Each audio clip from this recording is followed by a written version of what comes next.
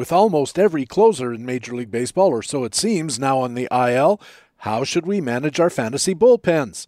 I'll ask Gene McCaffrey, the wise guy of fantasy baseball and a writer at The Athletic, about that and a whole lot more next on Baseball HQ Radio. Learn to play the winner's way, 'cause Baseball HQ Radio starts right now. And here's your host from BaseballHQ.com, columnist Patrick Davitt. And welcome to Baseball HQ Radio for Friday, August the 7th. It's show number 22 of the 2020 fantasy baseball season. I am Patrick Davitt, your host, and we have another great Friday full edition for you. We'll have our feature interview with Gene McCaffrey, the wise guy of fantasy baseball and a writer at The Athletic, discussing closers in the time of COVID, selling low, chasing relief wins, playing the percentages, home field advantage, and his boons and banes. We'll also have our Market Watch player news reports. Ray Murphy's doing double duty this week. Lightning hit Harold Nichols' house, and he's offline. So Ray will start with coverage of the National League, including Max Scherzer leaving a game, Will Smith returning to the Atlanta bullpen, 2 star St. Louis players positive for COVID, and more. And then Ray continues with his regular report on news from the American League, including Jo Adell, Shohei Ohtani, Roberto Osuna, and some research on surprisingly productive years. We'll also have commentaries from the expert analysts at BaseballHQ.com, the best fantasy baseball website in the business. In Hey Taxi, Baseball HQ analyst Alex Becky looks at Dodgers second baseman Zach McKinstry. And in Extra Innings, I'll be talking about the short season's hopeless arithmetic. It's another big Friday full edition. Thanks for joining us at Baseball HQ Radio. Hey, what do you say? No new COVID cases in Major League Baseball, at least for now. We gotta talk some baseball.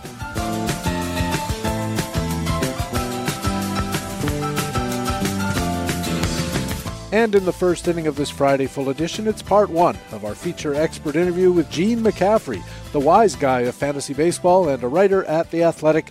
Gene, welcome back to Baseball HQ Radio. It's been a while. It's been a while, and it's great to be back, Patrick. Thanks for having me. Oh, it's my pleasure. Last time we spoke, I think it was in February. We were getting all excited about the big season to come. I had an excellent conversation, as we always do, and then boom, the whole thing just kind of collapsed. But now that we've got the second season, or the first season, second part, or whatever you're calling it, going, how many teams are you running, and how are they doing?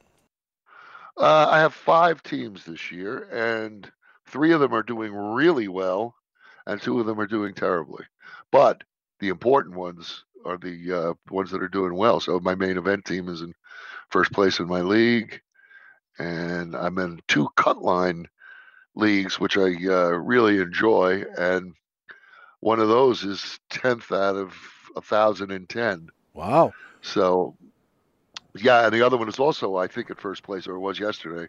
So, yeah, and then I have one team that's doing absolutely terribly, but it's kind of good to have all my lousy picks on one team. So I don't mind that. If I keep on going the way I'm going, I'm going to have a good little season, let's call it. I was in one of those cut-down leagues, and they changed the rules partway through because of the short season, and they just said they're just going to play it like a straight NFBC-type draft where there's no cut-down because they thought the cut-down would be so short that it would make the entire process too random. Are your cut-down leagues still having cut-downs? Yeah, they had one right after the season started, and there's one more, I think, in the beginning of September. So there were only 2 chances to manipulate your roster. And other than that, it's best ball format, which I really love. And I also love the scoring system because people seem to treat it as if it's a regular roto league. But in fact, hitting is much more important than pitching. So there's a way to do it to draft a lot of closers and to be casual about your starting pitchers. Just make sure they're on good teams and it can get innings. But there was no reason to draft a pitcher until like the 10th or 11th round, and so I didn't, and that's working out well. I did exactly the same thing, Gene. The Raz Slam League, it's called. That's the cut-down league I was referring to, and it's a best ball points league. And I thought, having discussed the matter with you and with Michael Salfino, I thought that the approach was to just absolutely load up on every hitter I could, especially multi-position guys, so that the best ball system could find the literally the best ball amongst all my hitters and maximize my hitting points. And then I drafted a whole mess of closers, and we'll talk about closers later, but it didn't pan out for me because all my closers got hurt right away. It's working out for me. I think I have 5 closers on each team, and so far one has gone down on one and none on the other, so that's working out. The other thing about that format is you draft for the spectacular, that is to say home run hitters, especially streaky guys, because home runs do tend to come in bunches, and you'll have guys who have just phenomenal weeks, and that is what's happened with me so far. Teoscar Hernandez, baby. I have Teoscar Hernandez, yeah. Yeah, exactly the kind of guy you want, right? Because if he's going to hit home runs, and even if he doesn't do much else, the home runs are so overweighted in the scoring system that you just have to get after them as best you can. Do you have anything in common with the successful teams as far as the players that are on all of the rosters, including hitters? I don't think anybody's on all of my teams, but 2 guys. Yastrzemski and Robinson Cano, 2 late picks who I didn't think should have been that late picks, although Cano, of course, just went on the DL. But Yastrzemski is a good hitter, and I don't think people gave him enough credit because he was a late prospect. And you know how that goes, is that if a guy was not high on the prospect lists and he comes on and does something, people tend not to believe in him, and sometimes that's not right. I mean, it's happened historically in the past. A lot of Matt Carpenter was a guy like that. Yes. I mean, nobody took him seriously. But I mean, you look at Yastrzemski; he's fundamentally sound, and he's got power. He hits lefties. He's got extra games in Coors Field in the season, so he was like a prize to me. What has stood out for you about this short season so far? We haven't seen much of it because of all of the COVID-related playing time suspensions and what have you. But when you look at the season so far, has anything surprised you? Has anything gone exactly as you expected? No. Do you realize that the Major League batting average is .232? I did not. That is amazing to me. I mean, it's almost 20 points down from last year. I mean, in my day, a .232 batting average got you sent to the minor leagues. Now the whole league is hitting .232. It's astounding to me. But here we are. Do you think that's likely to come up as things normalize? Because I know that there's a lot of good hitters. I have Christian Yelich, and Christian Yelich is off to like an .077 start, and we really have to believe that he's not going to stay at .077 for the whole year. Is it likely that the .232 is just an anomaly, or do you think that there's enough at-bats into the stat now that it's going to be if not .232, it'll be down quite a bit when the season wraps up? Exactly. I think it's going to go up, but we've got 11,256 Major League plate appearances. So I think that's enough to show that something is going on. And yeah, I mean, I would be shocked if it didn't get back up to, say, 240, but still, that's a big drop from last year. Strikeouts are up again. Walks are also up, which actually makes perfect sense to me because you figure that pitchers are going to be having control trouble with the lack of a ramp up to the season. But yeah, the batting average thing is the real shocker to me. And the walks being up didn't surprise me either when I looked at it earlier this week because, and I don't know where I read this, it might have been in your column on The Athletic, but drawing attention to the fact of there's a lot more bad pitchers because of the expanded rosters, and we're seeing a lot more of those sort of borderline pitchers who would be AAA fodder or quad A type pitchers who wouldn't be on a roster that much, but they are because of the short preseason training period that they had to have more pitchers, and the pitchers who get added by definition are going to be the worst ones that they have to add. Right, that's true. Now you might respond that the same thing is happening with the hitters, and I think it is to a certain extent, especially with all the all the players that are out with sickness and and COVID, and plus the normal injuries, which are always high. But I still think that tends to favor hitters over pitchers. We'll see. I guess we'll see. And are you playing a lot of DFS this season? Yes, and I've not been doing that well in it. I've only had a couple of good nights so far. I don't know why. I guess we'll have to see if it continues. But of course, things like this always happen in DFS. I mean, you tend to run hot and cold, and so maybe it'll change, or maybe there's something wrong with my approach. I don't know. I hope not.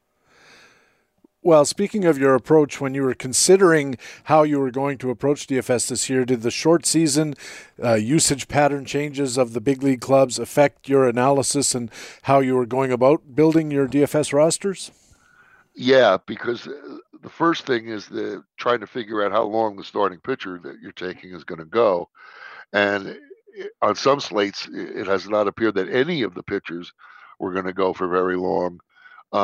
So if a guy's only going 5 innings, well, he can still get a win. But if he's going less than 5 innings, A, he can't get a win. B, he's going to be severely limited in the number of strikeouts he can get.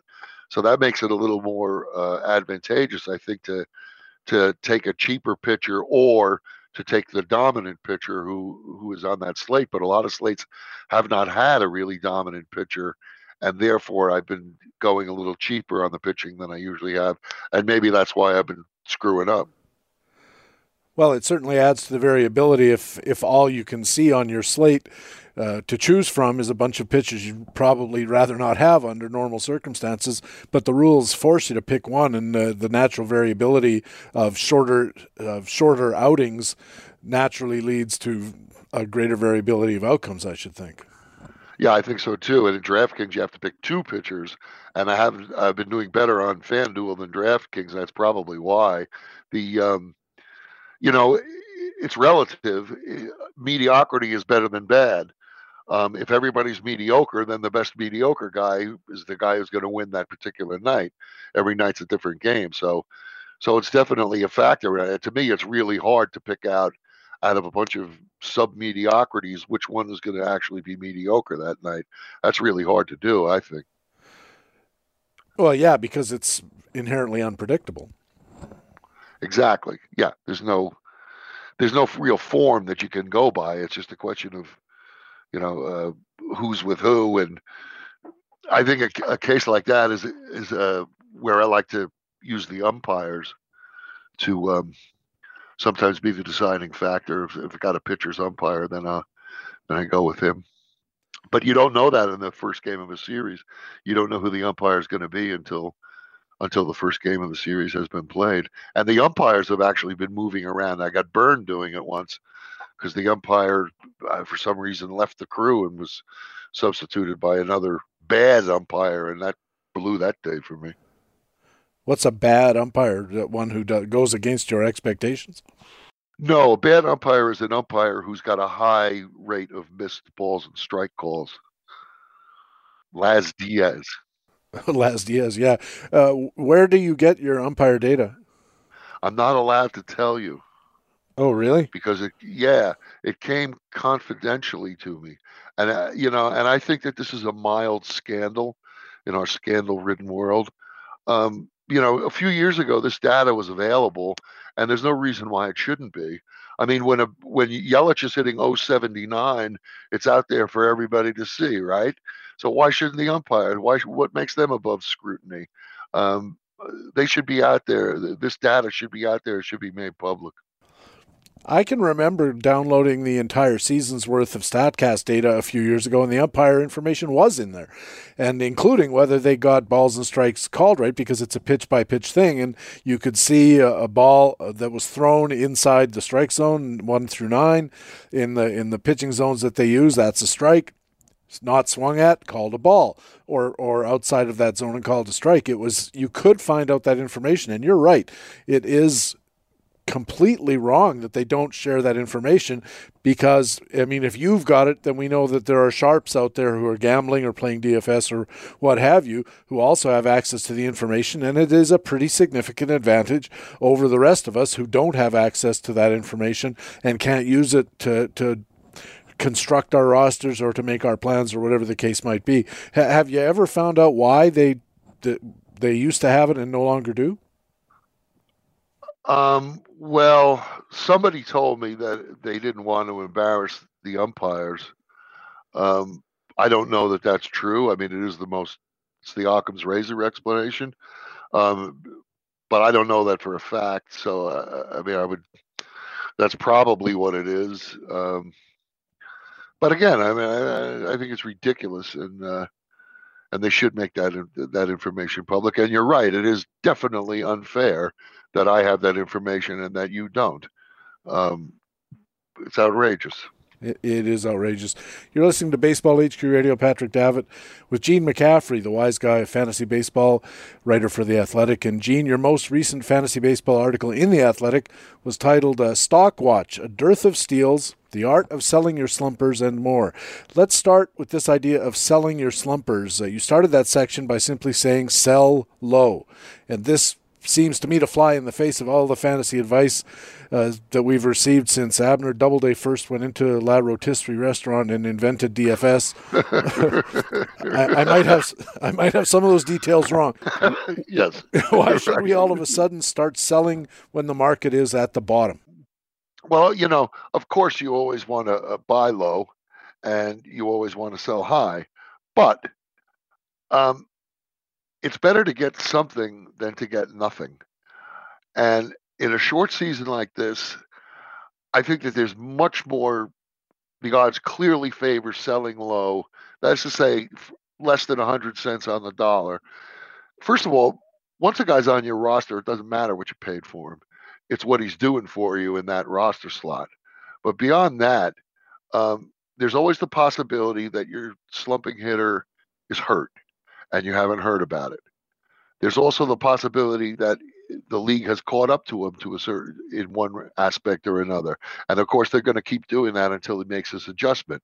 Is there enough time to make the adjustment in this shortened season? And finally, people just go into slumps. And especially the high strikeout, high fly ball hitters, their slumps are often sustained slumps. So there may not be enough time. And 2 months, I mean, many such a slump has lasted more than a year. So 2 months may well not be enough time to rebound, to get it out. And against that, there's the possibility, of course, that your slump will break out tomorrow. But I think that if you add up those odds, you should definitely sell low. Get something that you need. I mentioned in the article the absurdity of you might want to trade Mike Trout for Tommy Pham. Now, that's a reductio ad absurdum, but you may want to trade Trey Turner for Tommy Pham or J.D. Martinez based on what these guys are going to give you from now on, because that's all that matters. Now, obviously, we're not talking about keeper leagues here. We're talking about single seasons, but it doesn't matter what you paid for him. It matters what he's going to give you from now on. That's my point. And to get something, even if you're selling less than the market value, you can still win doing that, and that's what I advocate in this short season. I think it's also true in the long season, frankly, because I think the hardest lesson that fantasy baseball players, fantasy sports players in general have to learn is that the moment that gavel drops on the last auctioned player, those players' salaries or those players' rounds are meaningless. They have no meaning from that point on. But a lot of people who are considering making trades in fantasy leagues still believe that they have to look at what they paid and get back an equivalent amount in what that guy paid for the player that he's willing to offer. And the two things are completely unrelated as far as I'm concerned. And now you have to look at, as you said, what's going to happen next. Not what did I pay for this guy, because what you had to pay is irrelevant. Exactly. And furthermore, when you make trades like this, you can make instead of making 1-for-1s, make 2-for-2s, where you get the better deal on the other end of it. So it looks like you're selling low, but you're really not. And then you're definitely doing better on the second, on the second player in the trade. And people do think that way. People do retain their market value assessments during the season. And as we know, many times you shouldn't. I don't think you ever should, frankly. I mean, I believe that you can exploit the perception caused by a $40 salary or a $30 salary when you're negotiating for a guy who got a $20 salary, because so many people will focus on that and not on the fact that the $40 guy is stinking the joint out and the $20 guy appears to be having a terrific season. You can take advantage of that in a way that almost seems unfair. Actually, it's an interesting thing to try to do, and then the wrinkle of throwing in the second guy and making, a $10 guy for his $10 guy for your $6 guy can actually be the icing on the cake. And if you happen to catch his low guy that he's willing to give up on the because that guy's slumping as well, and he wants to get rid of him and take a chance on your guy, you can really double your profit, I think.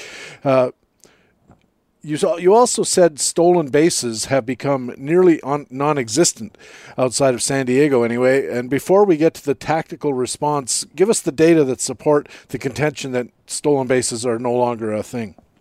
Well, when I wrote that, it was last Thursday, and it was true. But now it's the next following Wednesday, and it's not true anymore.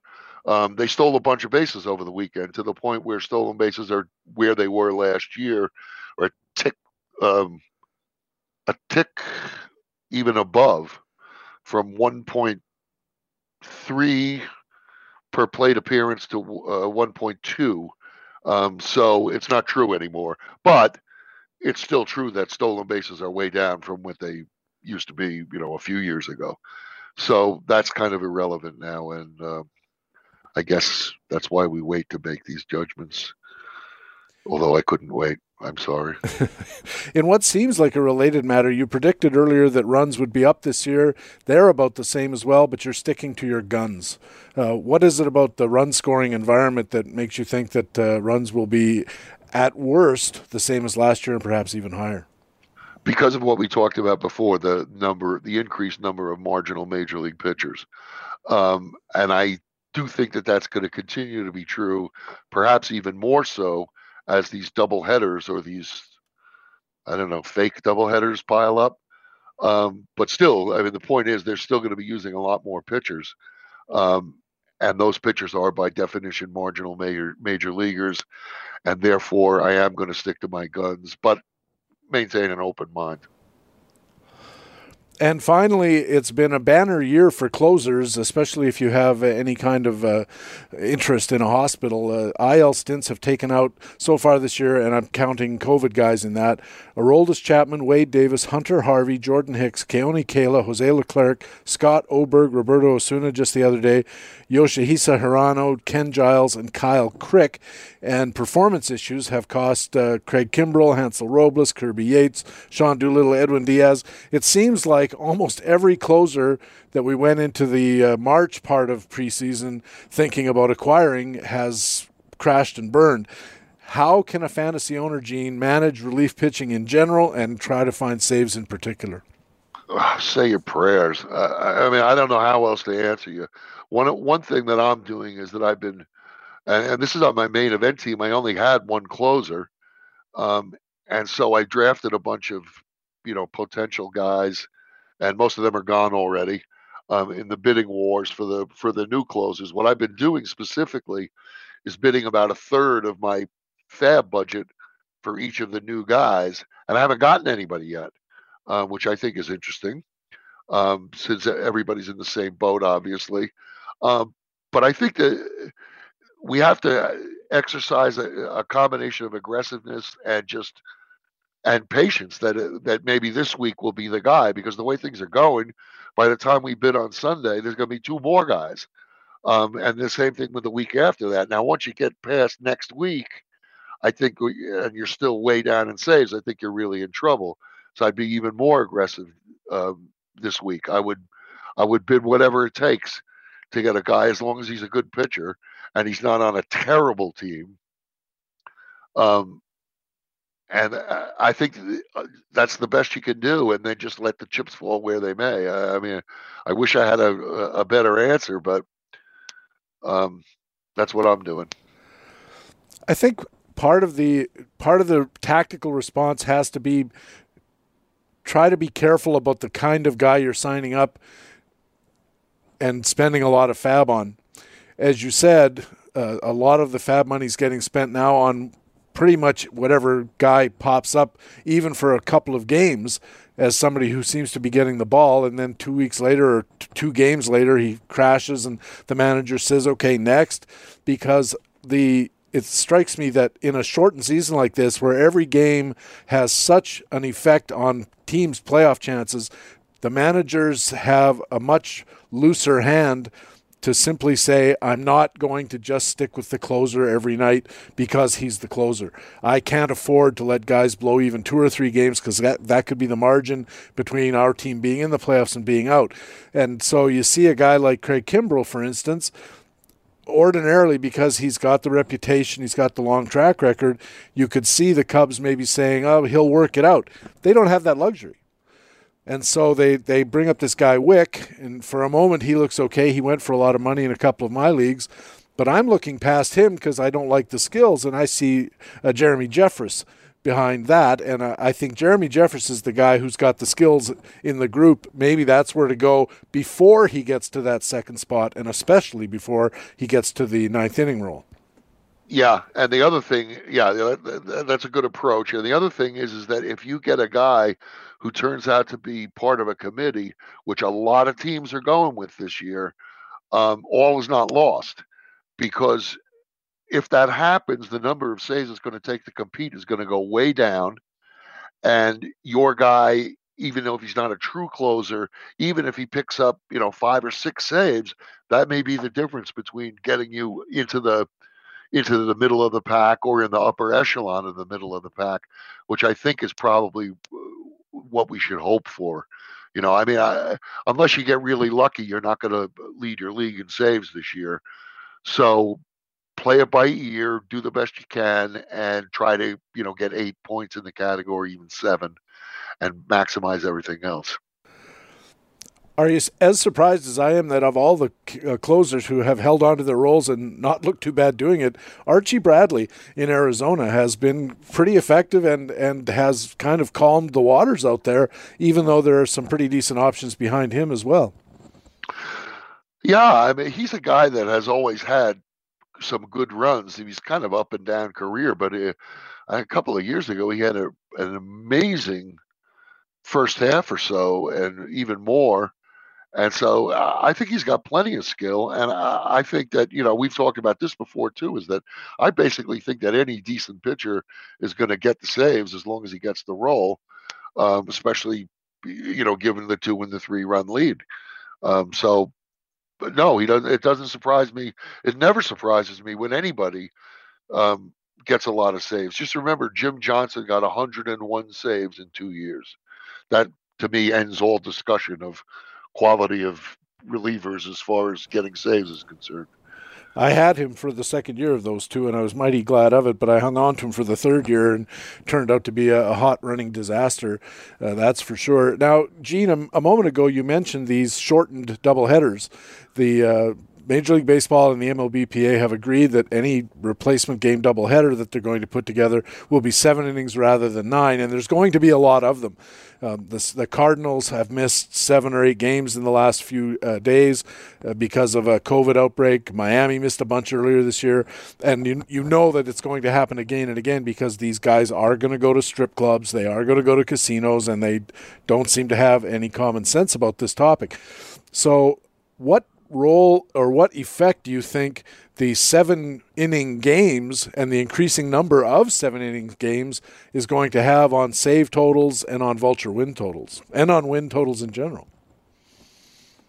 Well, I think that you're going to see a lot of regular closers getting 2 saves in one day. With the teams with committees, you're not going to see that at all. So I think it's going to be all over the map. you're going to see batters getting fewer at bats. But then again, when they'll get the pinch hit in the second game with runners on second and third, so it may make no difference. To me, it just exponentially increases the role of luck in this season. So other than maximizing opportunities, which is really hard to do, I don't see how what we can do to play it. Just get the best players and let the chips fall is a terrible advice. But what else can I say? What else can you say, indeed? You had an article, Gene, at The Athletic about not just chasing wins, but chasing relief wins in particular. We've been talking about saves. Before we talk about some of your player picks in that particular article, why chase wins at all, Gene? Isn't it a well-established fact that chasing wins is a mug's game? Well, yeah, I mean, in a way. But on the other hand, when in doubt, take the guy on the better team. I don't think that's irrational chasing. I mean, the statement came about because of the fact that wins, as we know, are not a justice stat. Let's put it that way. But we can still take advantage of it, and there's still a category. So, I mean, to a certain extent, we have to chase wins. And the best way to do that is to take when two pitchers are the same quality in your draft or your auction, bid the extra buck on the guy that's on the better team. That to me is, and the guy is pitching more innings. Now, especially in these days where starters aren't going 5 innings, it makes more sense to look at the relievers who have established that they can pitch more than 1 inning. Now, there's a lot of semi-starters that applies to, and those guys are obviously worth owning if they're good pitchers. As far as straight relievers is concerned, once they've established that they can pitch multiple innings, any guy who finishes 2 innings in a close game has a decent shot at a win, and I think that we have to pay extra attention to those guys this year. And who knows, they may even get a save at some point. What effect, Gene, did the change in relief pitching rules, the minimum 3 batters faced or reaching the end of an inning, how did those rule changes about relief pitching affect your thinking on this matter and on relief pitching in general? Other than the fact that good left-handed specialists have a little more appeal, I don't think there is that much of a difference. The key, as I said, is to finish more than 1 inning. As far as getting wins is concerned. Other than that, I do like the rule though, because it forces more challenge situations, and that's what sports should be. Me against you, batter against pitcher, lefty against the righty against the lefty that he has to face him, and I think that's to the good of the game. Yeah, I kind of felt the same way, and when I first looked at it, I thought, it seems like there's going to be a bit of an offset here that, some of the relief pitchers are going to get more batters faced because of the 3-batter rule, especially left-handed specialists will find out if they can get right-handed hitters out, and if they can, then they'll have get more batters faced, which is more strikeouts, more inning-ending sort of opportunities, so that there's win and save opportunities there. But I think at the same time that a lot of that benefit might be offset by the fact that there are just more pitchers available with the 30-man roster, which now I hear they're talking about maybe extending farther into the season, perhaps all the way to the end because of all the injuries. And so if you were kind of hoping that you had your eye on a left-handed reliever who could really get some work, might be offset by the fact that they've got other choices, way more other choices than they would have had otherwise. Yeah, and also, most left-handed specialists still face just as many or more right-handed batters because the only lefties they face are the really good lefty hitters. Otherwise, they pinch hit for them. So, it was kind of a moot point, and I just like to see, a little more challenge. And as far as I'm concerned, I can't stand watching all the pitching changes. So, as much of a purist as I am, this is one change that I think is for the better. Well, you had a list of relievers to consider, and it starts in Oakland with the venerable veteran Yusmeiro Petit, and I love having this guy on rosters, even in only leagues, even in leagues where you'd rather have saves. But this guy has been money in the bank for as long as I can remember, and usually a 27th round pick or a $1 pick at the end of auctions. He's just been terrific. What's your thinking on Yusmeiro Petit? Well, he's a good pitcher. He's the extreme fly baller. Can't have a better ballpark to pitch in than with all that foul territory. He doesn't walk anybody. He pitches multiple innings. He's the perfect guy. Stamen on San Diego. Anybody on the Yankees or the Dodgers who shows more than one, the thing to look at is a good team and a reliever who's pitching more than one inning per appearance. And, and then after that, as Scott Pianowski always said, look early in the season for the guy who's got 10 strikeouts and 1 walk. And if he's pitching more than one inning, bid for him. He's a good guy to get. He'll help you hook or by crook, he'll help you. Anybody else jump out at you as the kind of pitcher we should be looking at in this regard? Well, I was going to say Daniel Ponce de Leon, but he's now in the rotation. So, I would look at these semi-starters. Jalen Beeks, who got hit the other day on Tampa Bay, is another guy who I think that will pay off in that role.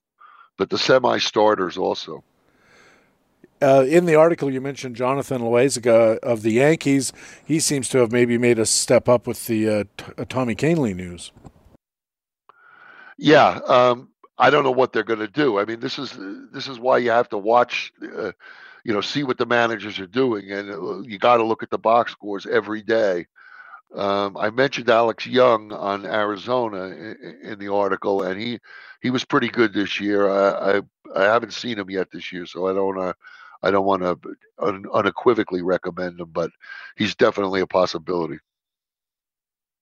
And finally, Gene, you said there are some teams where there might be too much manager jiggery-pokery going on to focus on any particular reliever because it's just going to be too hard to predict who's going to get the ball and in what circumstances. Do you have any examples of teams like that where it's just hands off?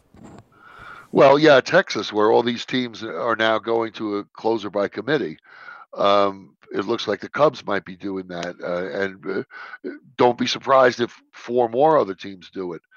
So that's why I said don't lose heart if you think that you got the wrong guy, because he probably still is going to get saves, and you're probably going to require fewer saves. Other than that, I would just look to the schedule, and there's going to be teams that have 9-game weeks, maybe even 10-game weeks. So, I mean, that's something that you have to be aware of when you're making your fab bidding, and that's about the best you can do because we can't get inside these guys' heads. So we just have to look and bid based on opportunity and quality of pitcher. Gene McCaffrey is the wise guy of fantasy baseball and a writer at The Athletic, and he'll be back in just a few minutes. Coming up, our Market Watch reports on player news from the National League and the American League. It's Ray Murphy on the way next on Baseball HQ Radio. Right now, though, it's time in the show, and I get to let you know about some of the great content that lets us say BaseballHQ.com is the best fantasy baseball website in the business. In the Speculator column, analyst Ryan Bloomfield makes some early snap judgments on the 2020 season. In daily call-ups, our crack Baseball HQ Minors team looks at all the week's call-ups, including San Diego right-hander Luis Patino, Miami outfielder Monty Harrison and right-hander Jorge Guzman, Oakland right-hander James Caprillion, Angels outfielder Joe Adell, and a dozen other call-ups. And in Playing Time tomorrow, analyst Dan Marcus digs into the National League Central, starting, of course, with the spread of COVID-19 in the Cardinals roster, as well as early strains on the bullpens in Milwaukee and Cincinnati, and more National League Central coverage. And those are just 3 articles among literally dozens, a small sampling of all the great content you'll find at BaseballHQ.com all the time. Player performance validation in Facts and Flukes, news updates in Playing Time today, roster forecasting in Playing Time tomorrow. We have buyer's guides for hitters, starters, and relievers. There's fantasy market analysis in the Market Pulse and injury analysis in the Big Hurt. As well, we have tools like the player projections updated every day, daily dashboards, pitcher matchup planners, and leading indicators for hitters and pitchers. Add it all up. Expert content plus tools you can use to improve your teams and win your leagues. And they're all why we call our site the best fantasy baseball website in the business.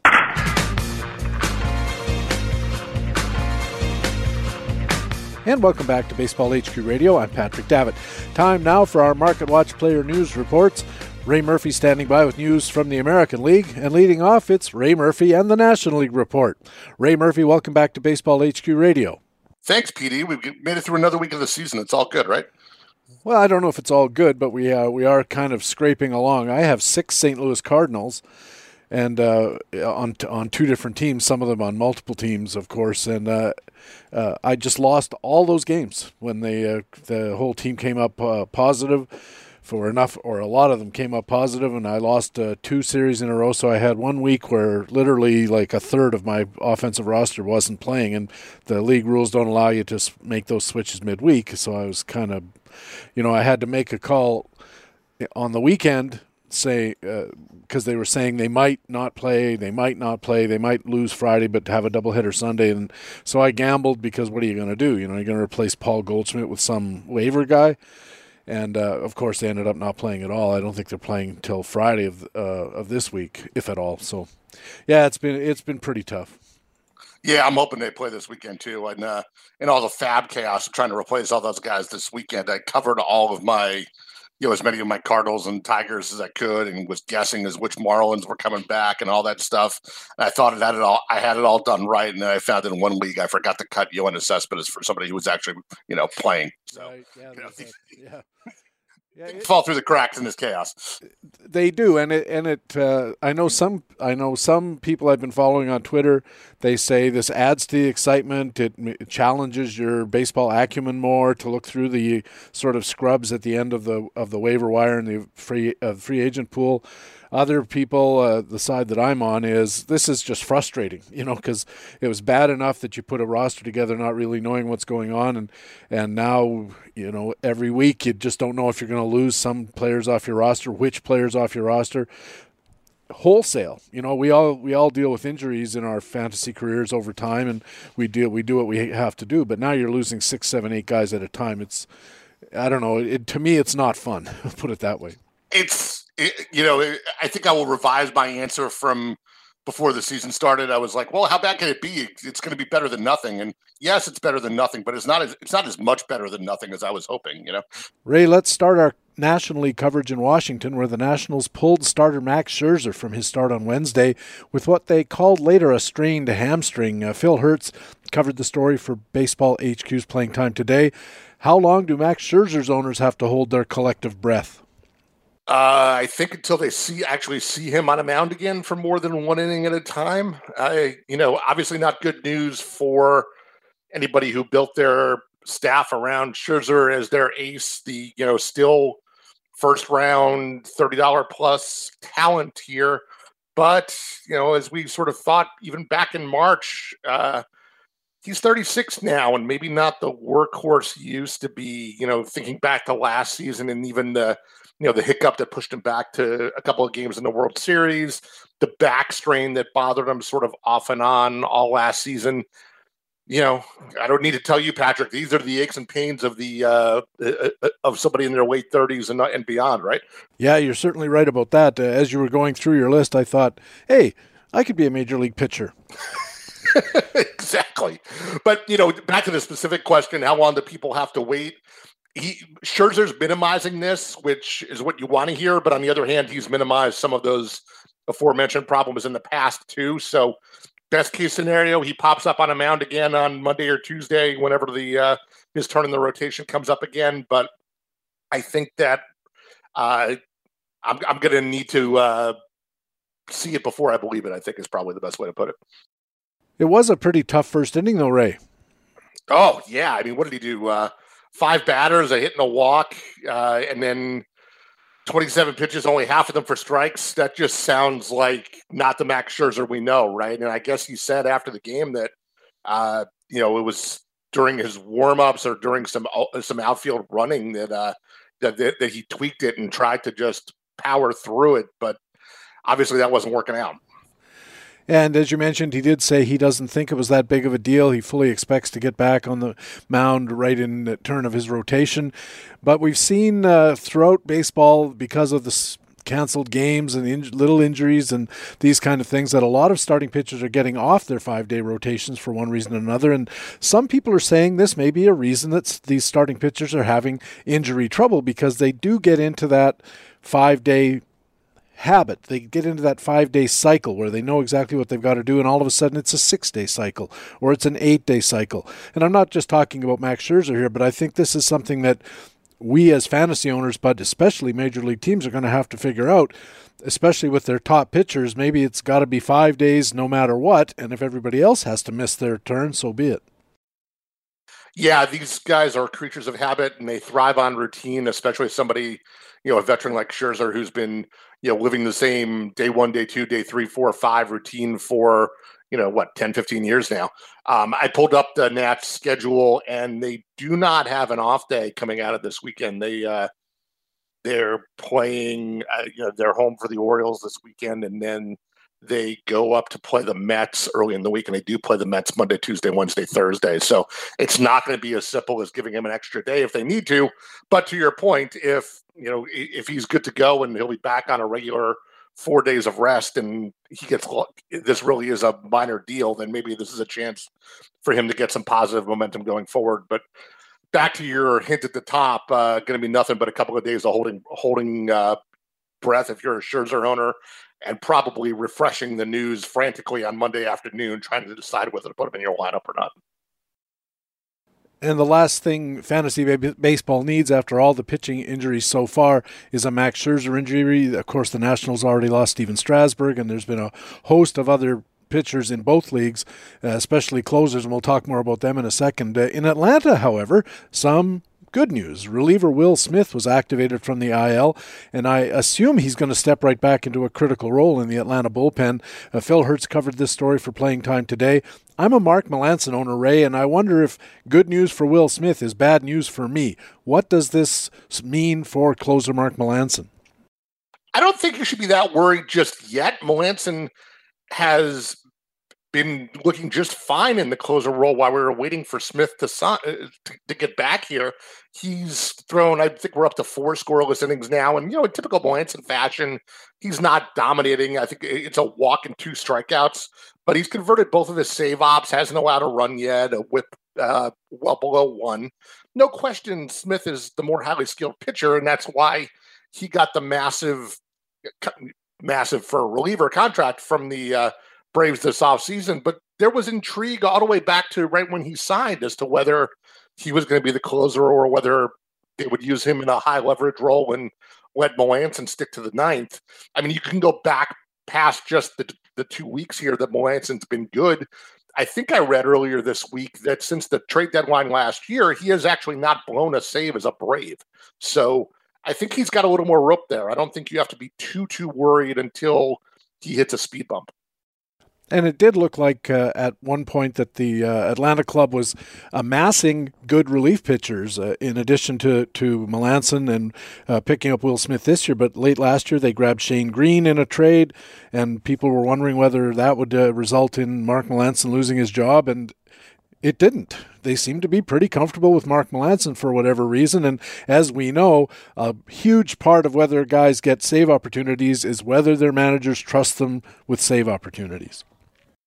That's right. And this may be a case where they trust him and they like giving, the ground ball guy, they like giving him the clean inning to start the 9th, and they will use anyone from Smith to Chris Martin to Luke Jackson through, down the line. All of those guys have closing experience in one place or another. But they're going to mix and match those guys, but have a, sort of a defined back end in Melancon. I think we can say with some confidence now that it's his job until he gives the club a reason to reconsider.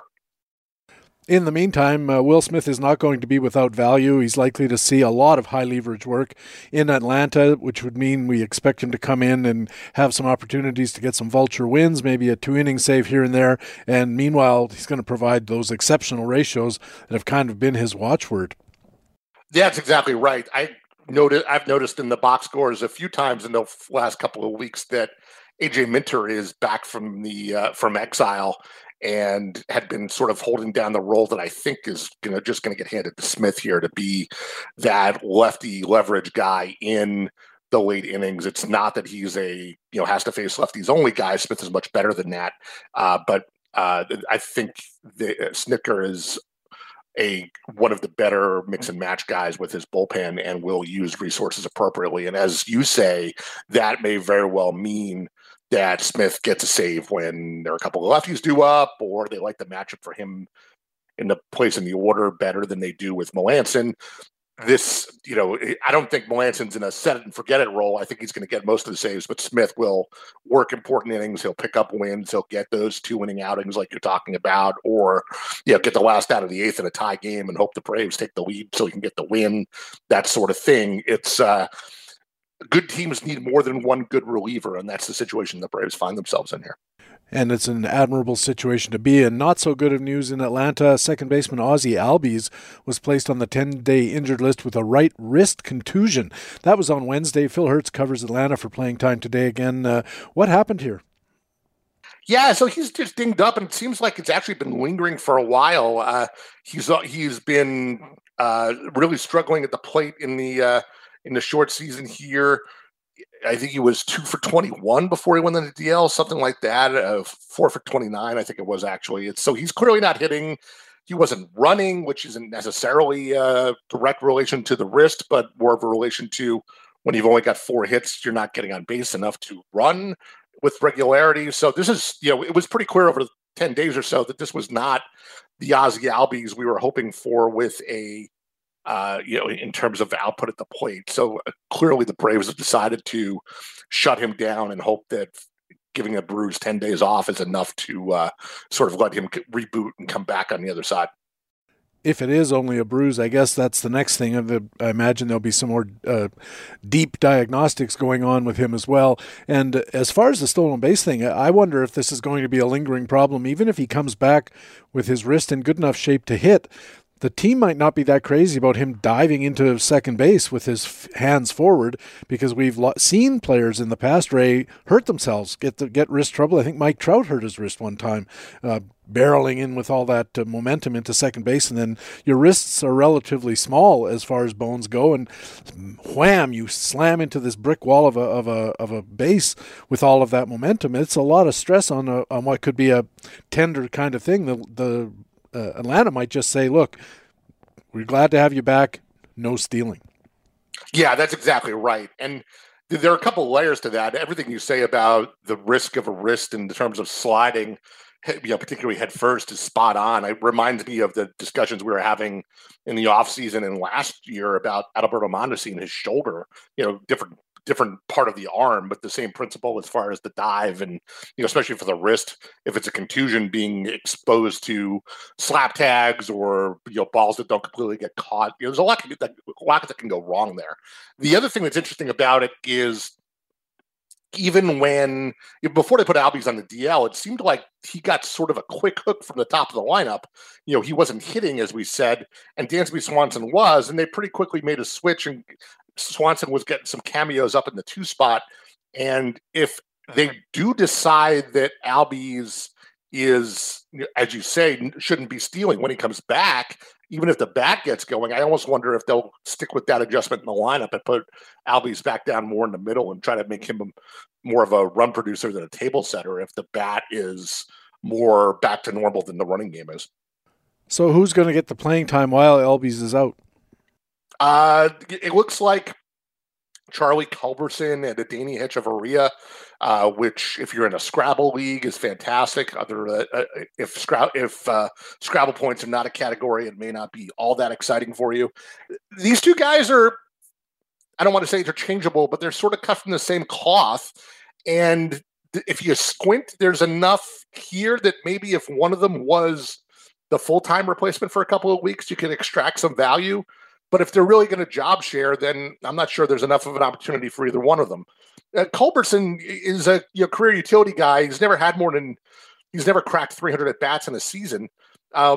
Last year he had 259, but only a 4% walk rate, 67% contact, striking out a third of the time with barely league average power isn't great. I mean, he did hit 5 home runs in that small sample size of 130 at bats last year, a career high of 12. Like I said, for a fill-in in a deep league, if he was getting every day at bats for a couple of weeks, you'd at least take the RBIs and runs in a decent lineup, but that's about the extent of it. Hechavarria is not much different. Came up as a defensive specialist with the Marlins and, was a glove first guy, and the bats sort of come along a little bit over time. He's never been an on-base guy. His on-base percentage for his career is 290, but he's moved off a shortstop into more of a utility role to try to extend his career basically. And the pop has developed a little bit here as well. 9 home runs last year, slug of 443. I mean, that was respectable in the juiced ball year, but again, kind of sort of playable in NL only if the at-bats were there, if he was getting 20 at-bats a week for the next week or two. But if both of these guys are getting 12 at-bats, ugh. Yeah. Well said. It's the kind of analysis you pay good money for at Baseball HQ. Both Hechavarria and Culberson are right-handed hitters. They're both better versus left-handers, as we'd expect. They're equally bad versus right-handers. There's no platoon edge here. There's really no edge for either of these guys here. I don't know that either of them is really pick-upable right now because you just, as you said, Ray, there's not going to be enough playing time if they're splitting it. I know Johan Camargo also played a little second base in the big leagues. Any chance that he steps up and they shuffle things around? I mean, when you look at the depth chart for this team, that's the same thought I had. The problem is it looks like it's just papering over one problem to solve another. I mean, Camargo defensively, I think he can handle second. He's played there about 100 innings for his career. He's already played 4 or 5 games for the Braves since he came to Atlanta.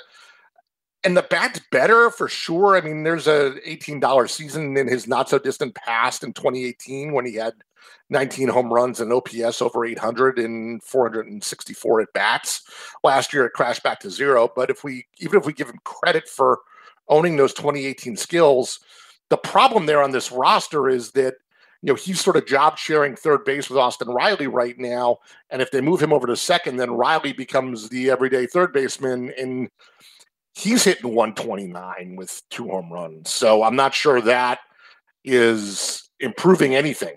So if Riley was, staking a claim to more playing time, then I could more see this. But if Riley's flailing away and striking out 42% of his at bats like he is, I'm not sure that moving Camargo actually does anything but push the problem from second base to third base. Moving along, Ray, the closer go-round has had a pretty wild spin of late in Pittsburgh, and it just got a little wilder. A newly anointed closer, Nick Burdi, got the job and immediately went on the DL, I always want to call it. On the IL, he's got unspecified elbow issues. Rick Green is covering this story. Ray, should we expect a recall of Kent Tekulve anytime soon? If I were Kent Tekulve, I might be sitting by the phone. Things are pretty bleak in this bullpen. Tekulve must be in his 70s right now, but I'm not so sure if he can still get people out from throwing the submarine ball, he might get a call. Well, he's 73 years old. This bullpen was supposed to have Keone Kela, Kyle Crick, Michael Feliz, Burdi, of course, and Richard Rodriguez.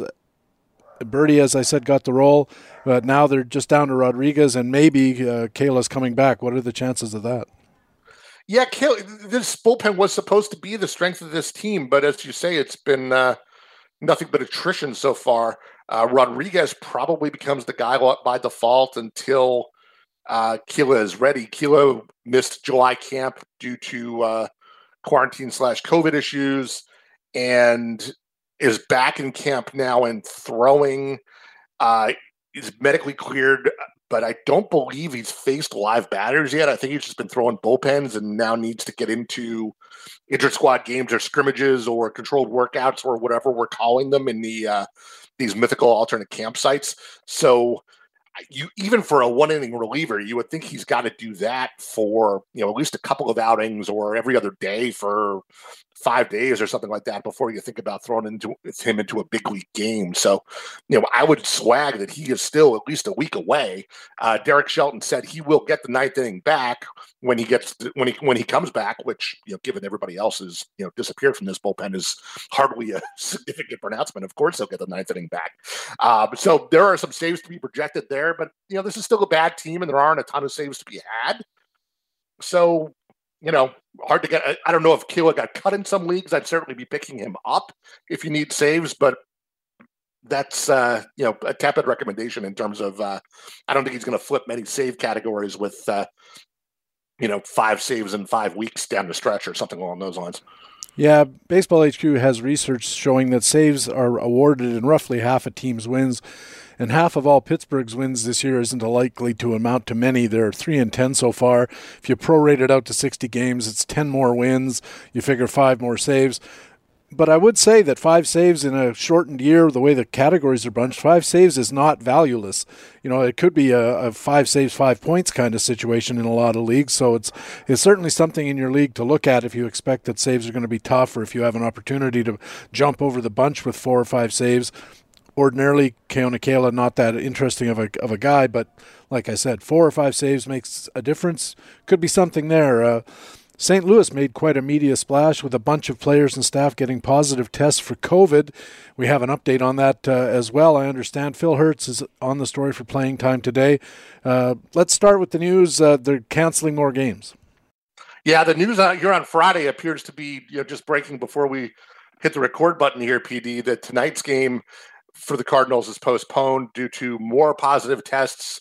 It may just be tonight. They haven't ruled out the whole weekend yet, but clearly the outbreak in St. Louis, in the Cardinals clubhouse here has not fully run its course. So Phil had, taken a dive into all of the myriad Playing Time ripples here, and it sounds like he's going to have a couple more. We don't know who the latest positive tests are, but it's there's even the ones we know about are a significant impact here.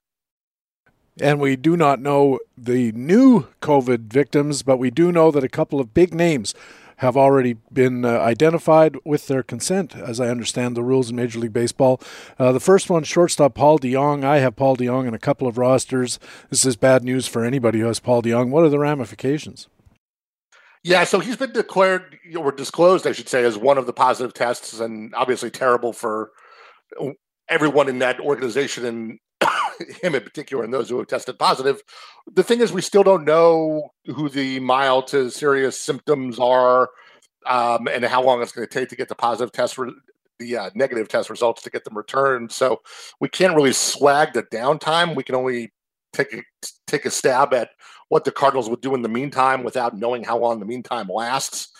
They brought Brad Miller off of in from the alternate site and activated him. He was a shortstop back in his younger days, but only played there once last year with the Phillies, I believe it was. So I don't think he's an everyday option. Probably the best everyday option is going to be to move Tommy Edman over to the shortstop, who, Edman, of course, is a jack of many trades, but he may have to establish permanent residence at the shortstop position, at least for a little while here. I thought so too. And then, of course, that opens up the third base spot. And when you look at the Cardinals depth chart, as you mentioned earlier when we were talking about the situation in Atlanta, not a lot of depth on the depth chart when you come to the infield. They've got added a couple of guys. Edmundo Sosa and Max Schrock got called up. Sosa has already gone on. He's one of the guys that got identified as having the COVID virus as well, so he comes up and immediately is lost to them. But what about this guy, Max Schrock? Yeah, Schrock does look like he might be the next man up here, along with Miller, to sort of cover the third base hole if it is Edman at shortstop. These guys could get over there. Of course, Matt Carpenter could be in the mix too. But Schrock was a 7D prospect on our rating system this year, which sets his ceiling as a regular player, but even that's not a high percentage outcome with the D rating. He's 5'9" and more of a doubles power guy. Took just 24 home runs in 2,000 minor league at bats, which is roughly 4 seasons. So clearly not a thumper. He hasn't played much shortstop, which confirms to me, I think that Edman's going to be the guy at short. But he does play a fair amount of third base, but his arm may even be a little weak for that. He's more of a cast in a long-term utility role.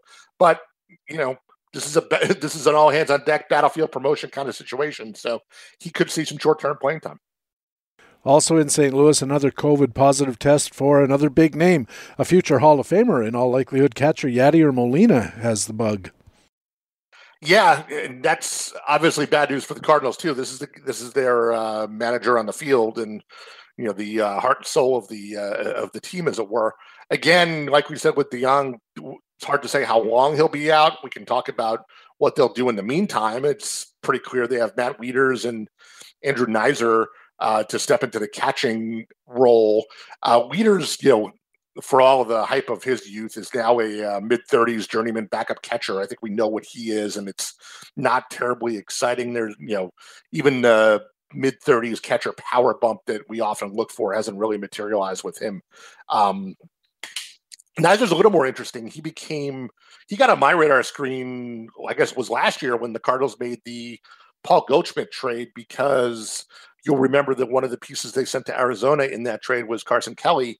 And the reports were that the reason they did that was because Kelly was ready to catch then, but they had just extended or were just about to extend Molina for a couple more years. And they still had Knizer coming up in the system and thought that he was the one whose arrival time would sort of better dovetail with how much career Molina had left. And so here we are with that transition getting forced a little bit right now, at least temporarily, by by Molina's diagnosis. So I would think Knizer's going to get a look. When he's jumping up from, he had a big year in rookie ball a couple of years ago, but he's hit at every level.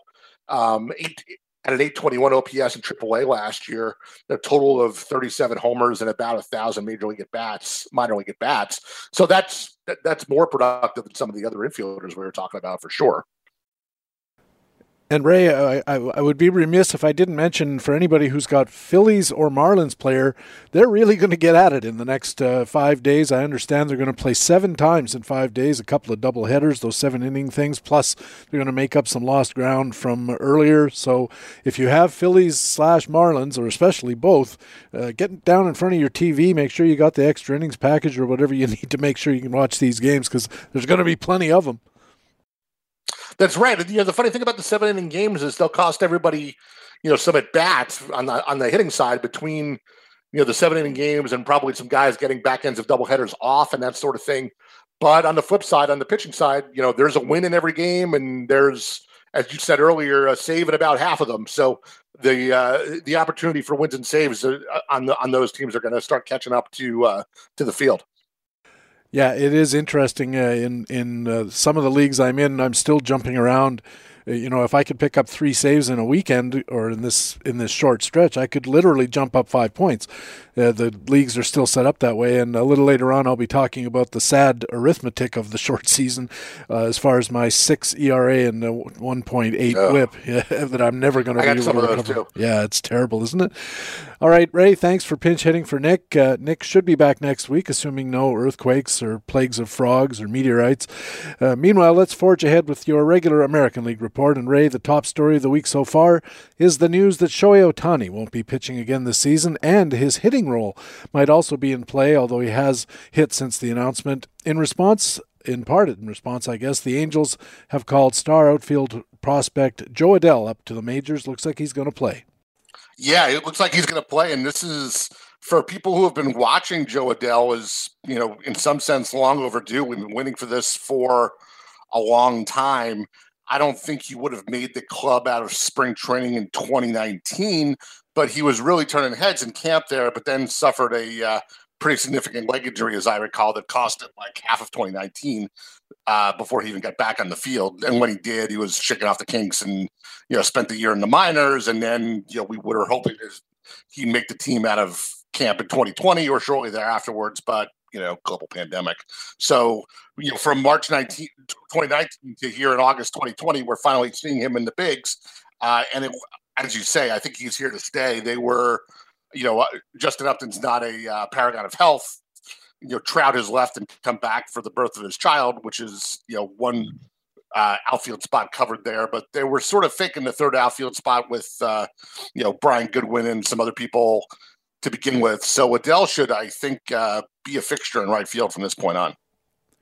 His minor league record is kind of a mixed bag. When I looked at it, I thought from all the hullabaloo that Joe Adell would have been like just a nonstop success. But last year when he got promoted to AAA, and you could argue maybe too early, a 676 OPS, which wasn't great. But in his lower level minor league stops, he has been pretty terrific, including ringing up some pretty good power numbers and the occasional stolen base. Yeah, it's a very toolsy package. Like you say, there's there's both power and speed there, and yeah, it's been a little bit rocky in the upper minors. But like I said, some of that was related to coming back from injury last year and the associated layoff with that. But still only 21 years old, and from our prospect rankings, we've got Wander Franco as a pretty clear number one prospect in baseball, but Adell is as good as anybody else the way we see it. So, there's going to be, we never know exactly how these guys are going to transition in, but he's going to get an extended look here, and he might produce here, he might not in this sprint season, but I think it's only a good thing for his long-term value. He gets his feet wet and gets a couple of rounds around the league, or at least the Western divisions, looking ahead to 2021 and his first full season.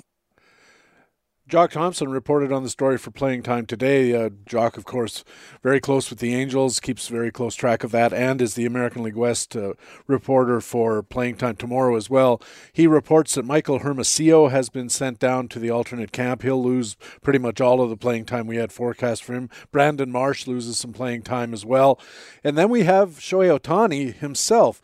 Now, the likelihood is he's not going to pitch again this year. This looks like one of those injuries that presages elbow problems. We've talked about that in the past. So I don't think we can expect any kind of comeback to pitching for Shohei Ohtani, especially since they have probably plans for him in the future as a pitcher.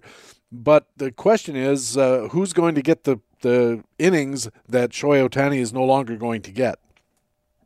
Yeah, so we covered this staff a little bit last week on the show, I think. We were talking about how they, we were talking about six starters, and Patrick Sandoval was tagged by Steven Nickrand as the Angels' sixth starter and a guy to watch. The difference was between Sandoval and all the other six starters is that the Angels were already in a six-man rotation because they were trying to lock Ohtani in on a particular day of the week and manage workload and that sort of thing. So they really go back to a five-man rotation now, and Sandoval fits into one of the primary five spots, which over the course of the 10-week season probably means an extra start or two for him. Or if they decide to stick with six or mix in a sixth every now and then, it's probably Jaime Barria, who showed some flashes in the past in sort of a long relief bulk role, and he probably is the next man up in terms of inheriting some of the innings. But in terms of value, it's probably better news for Sandoval because he's going to start every fifth game instead of every sixth game. I was looking at Barria in one of my leagues. Last year he looked pretty good from a skills point of view. Base performance value, which is a combination of a bunch of metrics at Baseball HQ, was 80, which is pretty good. But on the field, he was actually not that good. A 6.42 ERA, 1.44 WHIP. What was going wrong with Jaime Barria, Ray, given the fact that he was getting, pretty decent DOM rate, 8.2 strikeouts per nine, not great, but not horrendous. His command ratio was almost 3 strikeouts for every walk. These are the kind of numbers we generally look for, but it wasn't working for him. Yeah, there's one really big number that was, undermined all of the decent metrics you noted. The ADP BPV is, probably average or a tick above average, and certainly would have supported an ERA in, probably low fours range rather than something that starts with a 6, which is, of course, ghastly. And the way he got to that 6+ ERA was by allowing 2.6 home runs per 9, which does not play at any level, shall we say. So it's a pretty big problem, and we're going to want to keep an eye on whether he's doing a better job keeping the ball down or keeping the ball in the park. It wasn't entirely a fluke. That number's terrible, but it wasn't entirely in the fluke in the sense that he was a fly ball pitcher. He was giving up 46% fly balls compared to only 34% ground balls. So with a fly ball tilt and then maybe a propensity to get hit a little bit hard, the home run rate is probably a dicey proposition. But still, even with a dicey proposition, a bad home run rate might be 1.7, 1.8, 1.9. 2.6 is 2.6 is among the worst I've ever seen. But a 20% home run per fly ball rate, as you mentioned, is unusually high. Certain pitchers are going to give up those kind of home runs because they give up a lot of fly balls, as you said. And in his instance, he seems to give up an inordinate amount of hard hit fly balls. But if he were to cut the home run per fly ball rate from 20 back to 10, which is what he did in 2018, all of a sudden his home run rate, while still a little high, it would be 1.3 instead of 2.6. And we like 1 or less.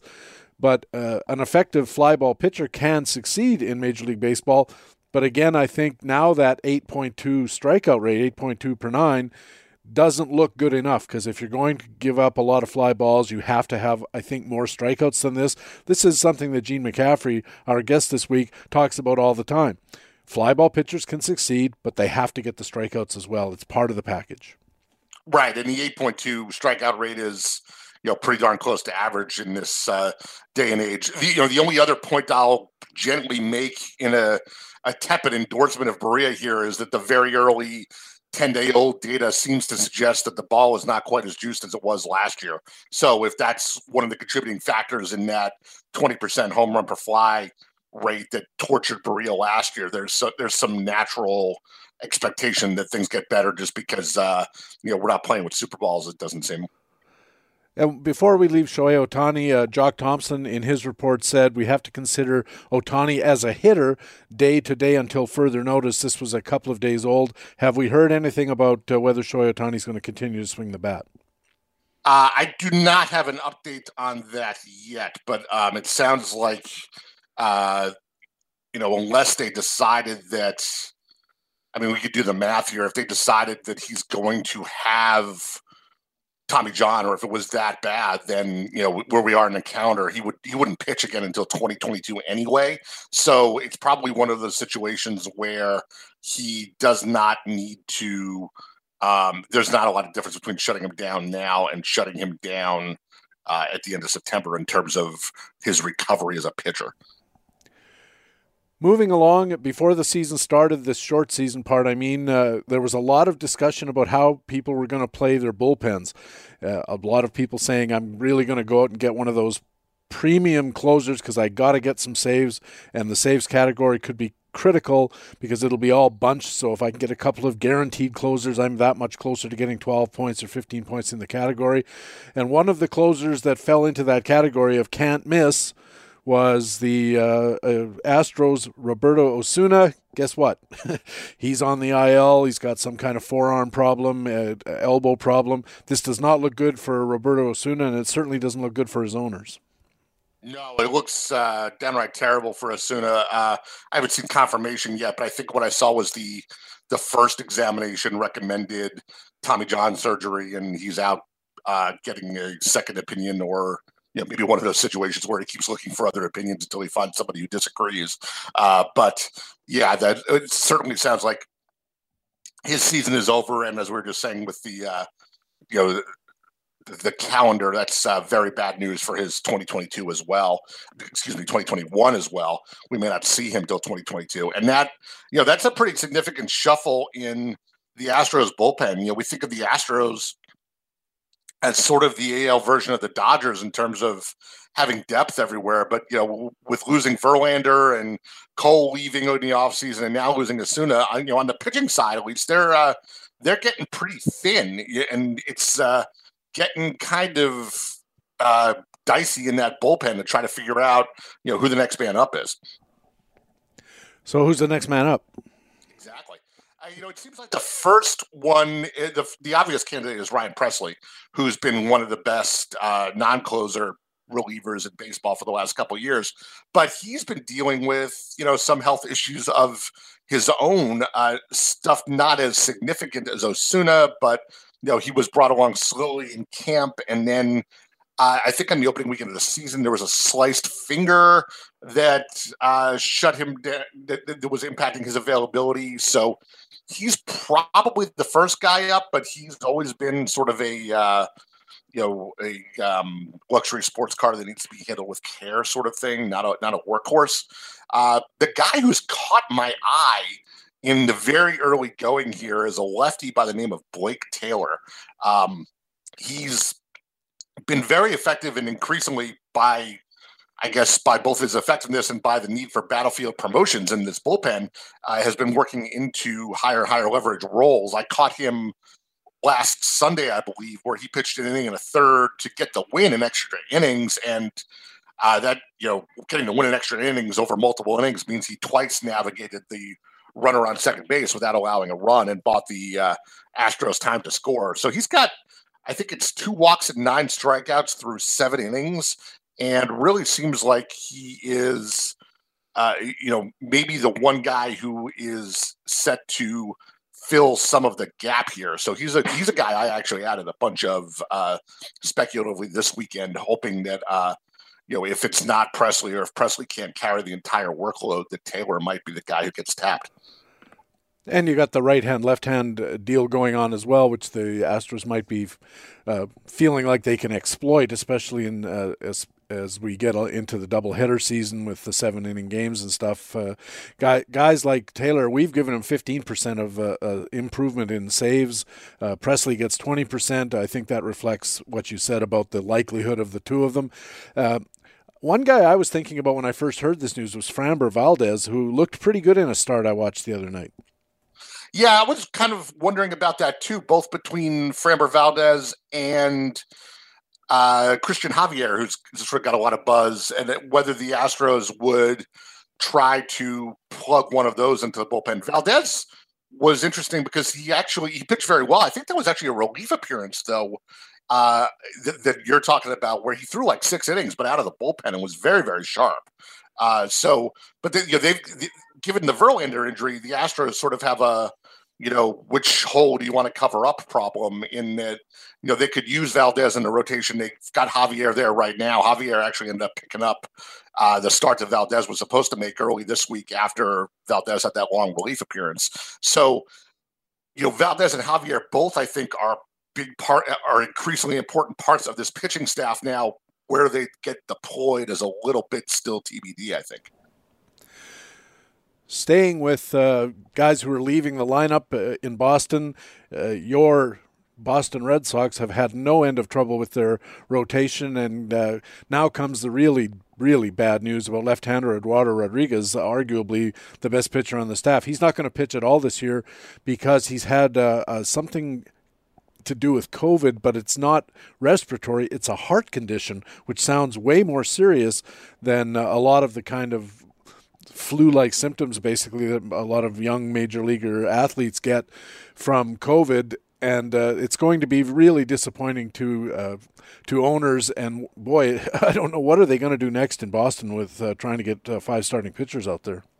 Yeah, I think the answer is they're not. And everything you said about Rodriguez is exactly right. It's a terrible story. And he's picked up this myocarditis complication from his COVID illness, which he said is something that is complication that pops up in 10 to 20% of cases. And hopefully, best case scenario, that's something that most people who just lead regular lives, deal with, and over the course of a couple of months or whatever, it clears up. But, him trying to, be an athlete performing at an elite level, that was too much risk to take for him right now. So certainly hopefully see him in 2021 back to full strength. But as far as the Red Sox rotation, they're not even pretending to have 5 starters at this point. It's Nathan Eovaldi and Martin Perez and Ryan Weber basically pretending to be starters. And then on days 4 and 5, even if those guys go 5 innings with,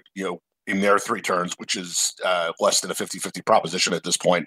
It's just bullpen day after that. So I think the Sox would be very excited if MLB confirmed that they're going to stick with 30-man rosters all year, because they're very much going with the 2 to 3 inning revolving door approach and bringing in guys like Zach Godley they picked up off of waivers last week, and Dylan Covey, I don't believe has been added to the active roster yet, but is but it was also picked up as a free pickup and will probably be seen at some point. It's I was surprised they didn't claim Mike Foltynewicz, but I guess there's still time for that to work out a deal. But they're gonna, anytime anybody gets cut loose for the next 6 weeks, I think you can expect to see their name associated with the Red Sox.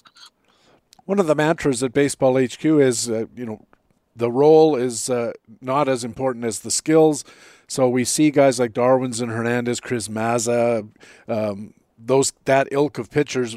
We assume that they're going to get more innings, plus 2%, plus 1% in that range. Still doesn't make them rosterable in most fantasy contexts, I'm going to guess. No, I mean, the individual circumstances are going to vary. Hernandez is at least conceivably interesting. He's got a lot of good stuff and, but significant control problems.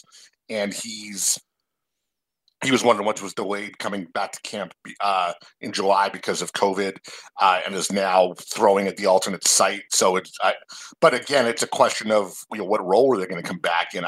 It seems unlikely to me that they would stretch him out to be a true starting pitcher. He's certainly somebody who, once activated, could plug into this 2 or 3 inning revolving door role. But the problem with the 2 or 3 inning revolving door role is, you got to be the guy who's on the mound at the time when they take the lead, or a 2 to 3 inning stint in the 4th, 5th, and 6th inning is way more valuable than in the 1st, 2nd, and 3rd. So the Red Sox aren't even pretending they seem to have serious, assigned roles in that sense. Now, the guy who I think is the closest to having that right now seems to be the middle inning.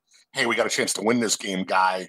Let's bring him in. Seems to be Marcus Walden, and Walden got a ton of vulture wins last year. I think he actually had 9 or 10, and is seems, from the early signs I've seen, seems to be the one who's getting used in that. Okay, we made it to the 5th inning, and this game's still close. Let's try Walden for a little while and see what happens. So if you're, it's a little, it's August, it's not early, but I mean, if you're in a position where you need to be trolling for wins and you're staring at this pile of nondescript Red Sox pitchers, Walden's is probably as good a guess as anybody from where I'm sitting.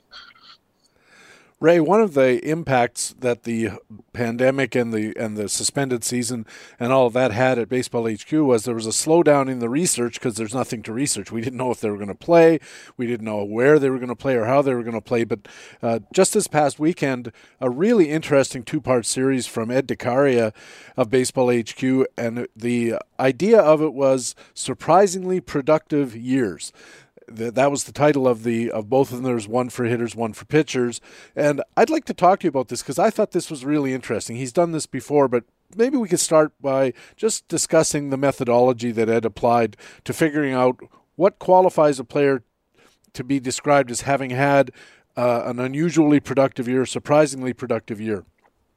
Yeah, I love this series too, and it's Ed puts a heck of a lot of effort into it. He's got a great methodology that, as you said, he tweaks every year. I was going to use the words fools around with, but that really undersells the rigor behind this. It's Ed's really approaching this from a metric-driven point of view, and I love what he does with it. Really, the root concept behind it is, if you take a look at our projections, or if you take the custom draft guide and run projections for your league, there's always a whole pile of guys who are projected for $0 value or worse. The guys who are below the $1 end gamers, the guys who sort of exist in the basement of the projection system, for lack of a better description.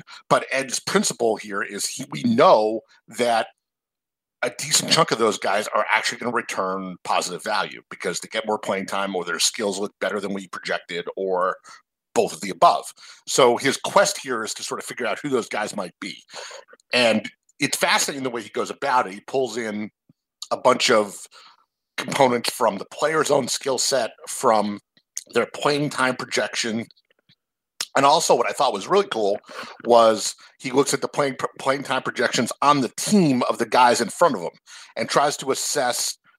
He takes a look at our reliability grades and sort of tries to quantify what the playing time upside is for these guys. It's, if you're the fourth outfielder behind three guys who have spent 300 days each on the DL in the last 5 years, that's different than being the fourth outfielder behind three guys who never miss a game, that sort of thing. So there's a whole bunch of secrets, a whole bunch of ingredients to this little recipe that Ed concocts here, but the results are always interesting. And a whole bunch of names jumped out at me here, PD. I'm sure you've probably got some favorites of your own too. Yeah, there's a lot of them, and I was impressed by the example that he used, which really put it into very clear focus for me, which is Kevin Pillar, an outfielder in Boston. We had him projected for about 40% of all the playing time in the outfield as of opening day.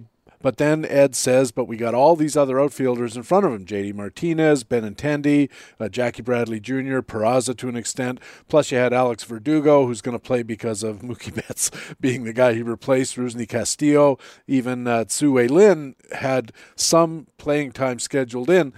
But then Ed used this mathematical construct to say, if you add it all up, there's a playing time upside here of 24 added percentage points for Pillar. So if you give him his 40 that we were going to give him anyway, the possibility exists that he could actually add another 50% worth of innings or playing time from 40 to over 60%, and all of a sudden his values should shoot up because he does have some skills that translate well to fantasy value.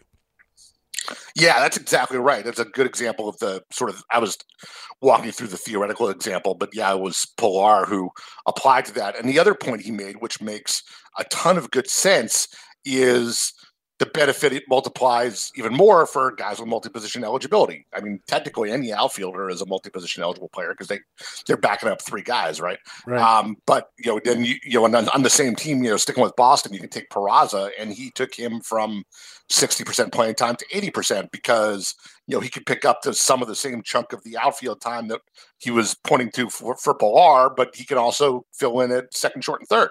So that's just a lot of paths to playing time. And when you apply that across all these players, there's a speculative element to this because, like, you take Pillar, and we have to keep in mind that the player's skill set doesn't necessarily map linearly to more playing time. Like, Pillar is projected for the base of 40% playing time in Boston because, again, most of those at bats against left-handed pitching. When Benintendi and Bradley and Verdugo sit down, what's been happening is Pillar has been replacing basically one of those guys every time the Sox face a lefty, and then he sneaks into the lineup every now and then against righties. But Pillar is a better hitter against lefties, so if the additional at bats that Ed speculates about here come against righties, doesn't necessarily mean the skills are going to map 1-to-1.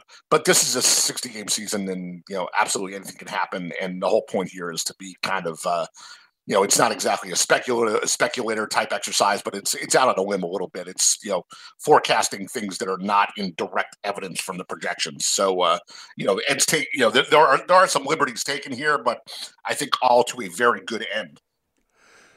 Let's talk about a couple of the players that Ed identified as having this playing time combined with skills upside. And one of them jumped out at me because I have him on my American League tout team, Jose Martinez in Tampa.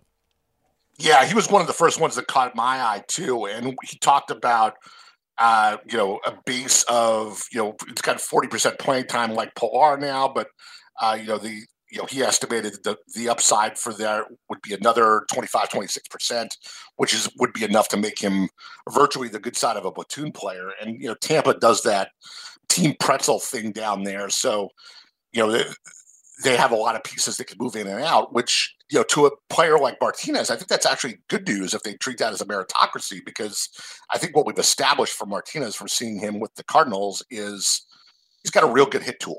Doesn't necessarily mean there's a lot of power or speed there, but he can flat hit. He's one of those quote unquote, professional hitter line drive machine types. And you plug that into the lineup, he gets off to a good start, and he may start stealing at bats from a whole bunch of other people here. Yeah, he could. Right below Jose Martinez on Ed's list of hitters, this name I'm not so confident about. Rowdy Tellez of Toronto. We know he can hit. I think the problem there is no matter what kind of mathematical machinations you do, it's really hard to see Tellez taking any at-bats away from Vladimir Guerrero Jr. at first base in Toronto. Guerrero's obviously part of the future of the club, and Tellez I don't think can hit like Guerrero can hit if they both reach their potential. Why is Rowdy Tellez on the list beyond the fact that there might be some playing time? Yeah, that's the mess there. You're certainly right about Vlad. Tellez was sort of the initial loser in the Vlad move to first base thing because it kind of took away. It was much more reasonable to think that Tellez was going to take at bats from Travis Shaw if the two of them were battling for first base DH at bats. You could see Tellez maybe even being more of a part of a future in Toronto. But to your point, Vlad's going to play every day, and that closes one of the paths to at bats there. But on the other hand, even if you lock Vlad at third base, there's not an obvious designated hitter here. The way we have the playing time broken out is we must have, I'm counting with my eyes here, there must be 9 guys here who are projected for some playing time at the DH position. And they may very well do that as a revolving door of guys like Grichuk and Teoscar Hernandez. Hernandez off to an excellent start, of course.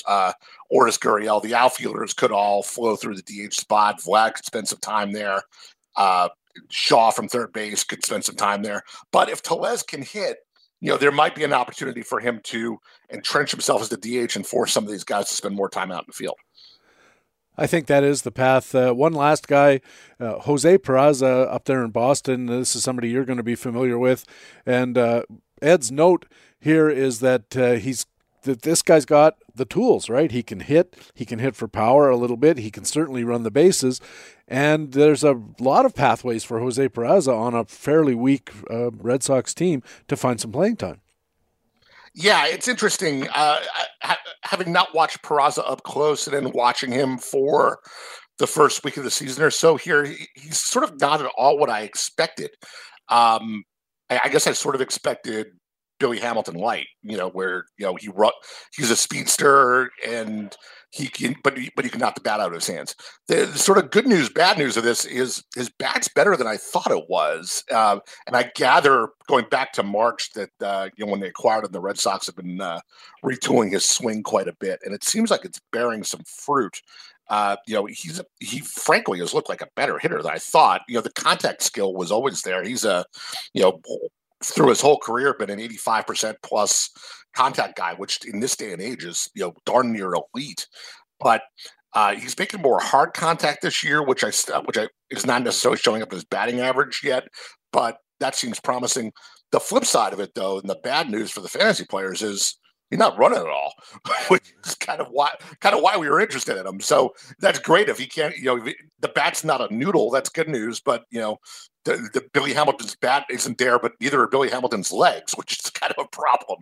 So that might just be a needing to get more opportunities or the right opportunities. Obviously, in the course of a week, they not every trip to first base has been a prime running opportunity, and the Sox have been also blown out quite a bit. So that may also be tamping down the individual running opportunities. So I'm not closing the door there yet totally, but if Jose Peraza is not a stolen base threat, I'm not interested. As I mentioned, Ed also did this exercise for pitchers. The 2 articles appeared almost back-to-back at baseballhq.com. And the formula or the mechanism that he used to create this table is a little bit more complicated. Suffice to say, it still does rely on skills, but there are some other things going on. He's looking at strikeouts, ground balls, command, which is pretty standard and what you'd expect, but there's some other stuff going on with reliability ratings rather than the pure playing time ratings that he used. And it's worth reading about. It's too complicated to get into here, but I was interested to see that one of the names near the top of the table was the Yankees' Jonathan Loaisiga.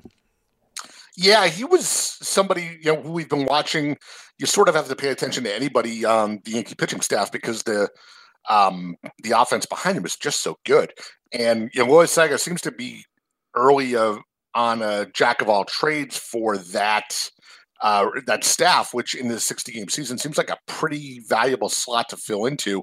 If you think back to March, he sort of fell out of the fifth spot in the rotation battle to Jordan Montgomery, but Loizaga's getting some decently leveraged work here. I think if they needed another starter, if somebody got hurt, he could be stretched out pretty quickly. But even if he toils in middle relief here, I think there's a decent path to value because the Yankees are going to, at some point, be pretty careful with their starters, wanting to keep them lined up for October. So there may be some workload constraints that either lead to starters skipping starts or starters having abbreviated outings, and Loizaga seems like he's primed to be the guy who absorbs some of those innings and could pick up some wins along the way.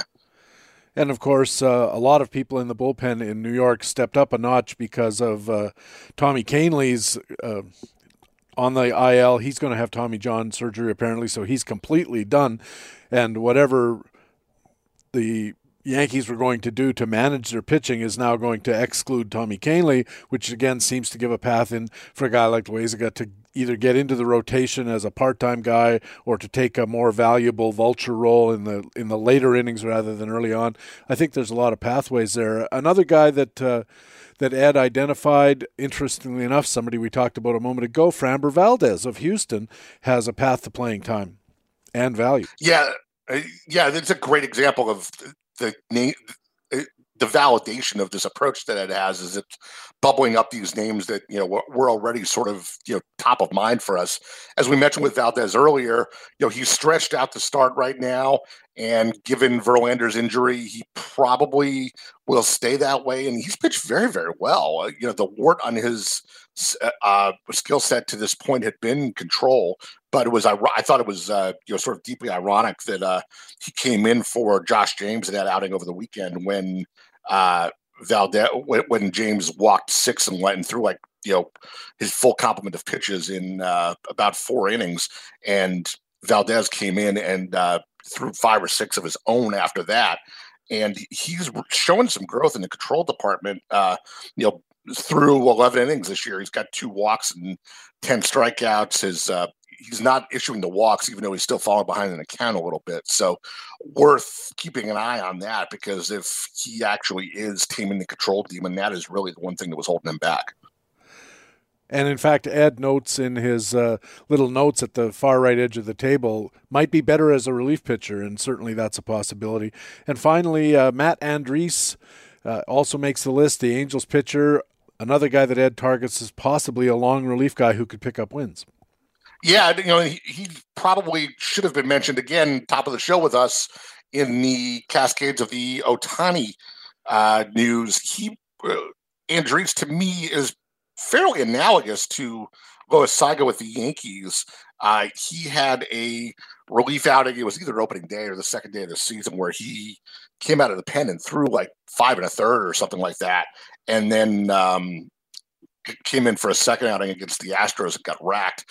But if they're going back to the Ohtani injury, if Sandoval is the 5th starter now, if they want a 6th starter, maybe it's Berea, or maybe Berea and Andriese are the second men in, or the guys who are filling in for the starters who are not going 5 innings on a regular basis. So there's there have long been good skills with Andriese going back to his time in Tampa several years ago. He is sort of the closest thing that I can think of in the game right now to sort of a true swingman. He's not really a starter. I think his career high in innings is 120, but he does hang up, triple-digit base performance values with some regularity. And he was in a full season. He was pretty much good for 80 to 100 very good innings. So you prorate that down, but somebody who could come out of that Angels pen and fire 2 or 3 good innings 2 or 3 times a week, which, is safer and maybe more valuable than a starting pitcher in this day and age. And worth noting that Ed DeCaria also noted in that Angels pitching staff Patrick Sandoval. And his note was he's stuck in a six-man rotation, which dampens his value. Now we know maybe he's the fifth guy, not the sixth guy. There's a pathway to added value as well. Boy, this is a super interesting article. It's well worth reading, both the hitter and the pitcher versions. Ed DeCaria did a terrific job on this. Ray, you did a terrific job explaining it, and it was fun talking about it, and we'll catch up with you again next week. There should be plenty to talk about. Always a pleasure. Thanks, Petey. Ray Murphy is Baseball HQ columnist and co-general manager, and he's our man on the American League beat for Baseball HQ Radio. When we return, part 2 of our feature expert interview with Gene McCaffrey, the wise guy of fantasy baseball, a writer at The Athletic, coming up next. Stay with us. Pitch is a high fly ball to right deep. Going back is Tarasco to the warning track, to the wall. He's under it now, and it's taken away from him by a fan, and they're going to call it a home run. I can't believe it. Richie Garcia is calling it a home run, and Tarasco is out to argue. A terrible call by Richie Garcia. It's all tied up. Baseball HQ Radio.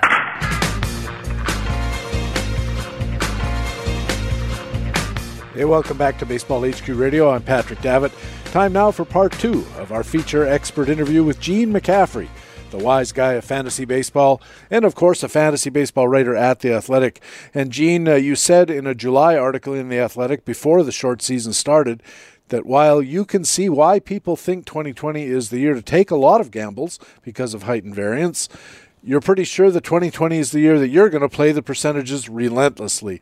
Why that approach? Well, because I think if you have the percentages on your side, you can still get the luck on your side. And if you play the percentages relentlessly, home starts, good teams, good matchups, it gives you more opportunities for the luck to turn your way.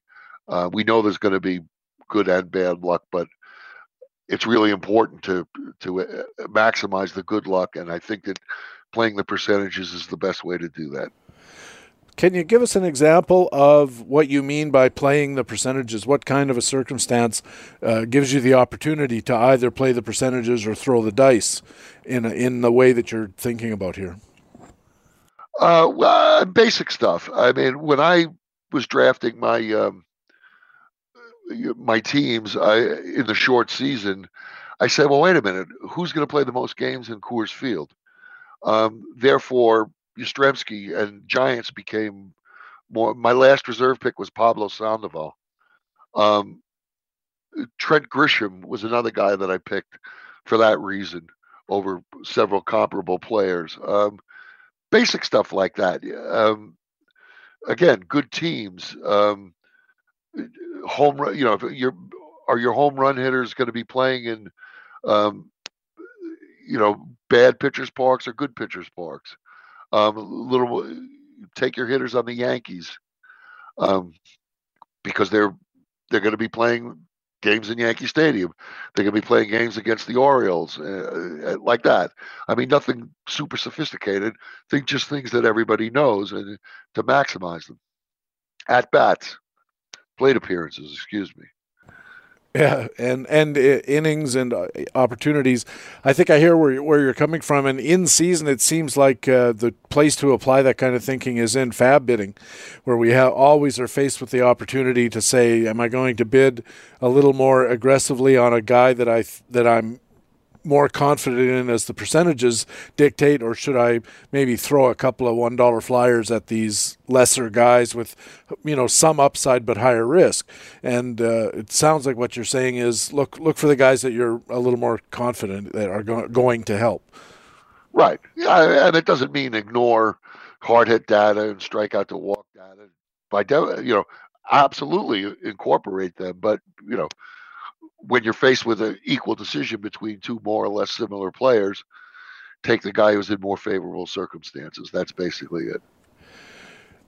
And on the topic of fab and using the percentages in your favor, how are you managing player sickness, especially the idea that, every so often one of these guys comes up with a positive test, and assuming that he actually is positive, and that's by no means certain, apparently, judging from what's happened, that these positive tests are not always as positive as we might think. But if a guy does have COVID and he has to sit out for the 10 days or whatever it is. He comes back. How willing are you to take a chance on that guy this year? Absolutely willing to take a chance. I mean, correct me if I'm wrong, but this is not West Nile or Lyme's disease or valley fever where there's lasting weakness. Once you're better, and I think we've seen that already. I took advantage of it in drafts as guys, as long as they were not starting the season on the DL or the IL. I was all for them, and I continue to be that way because, as far as I can see, there is no evidence at all of lasting weakness. Quite the contrary.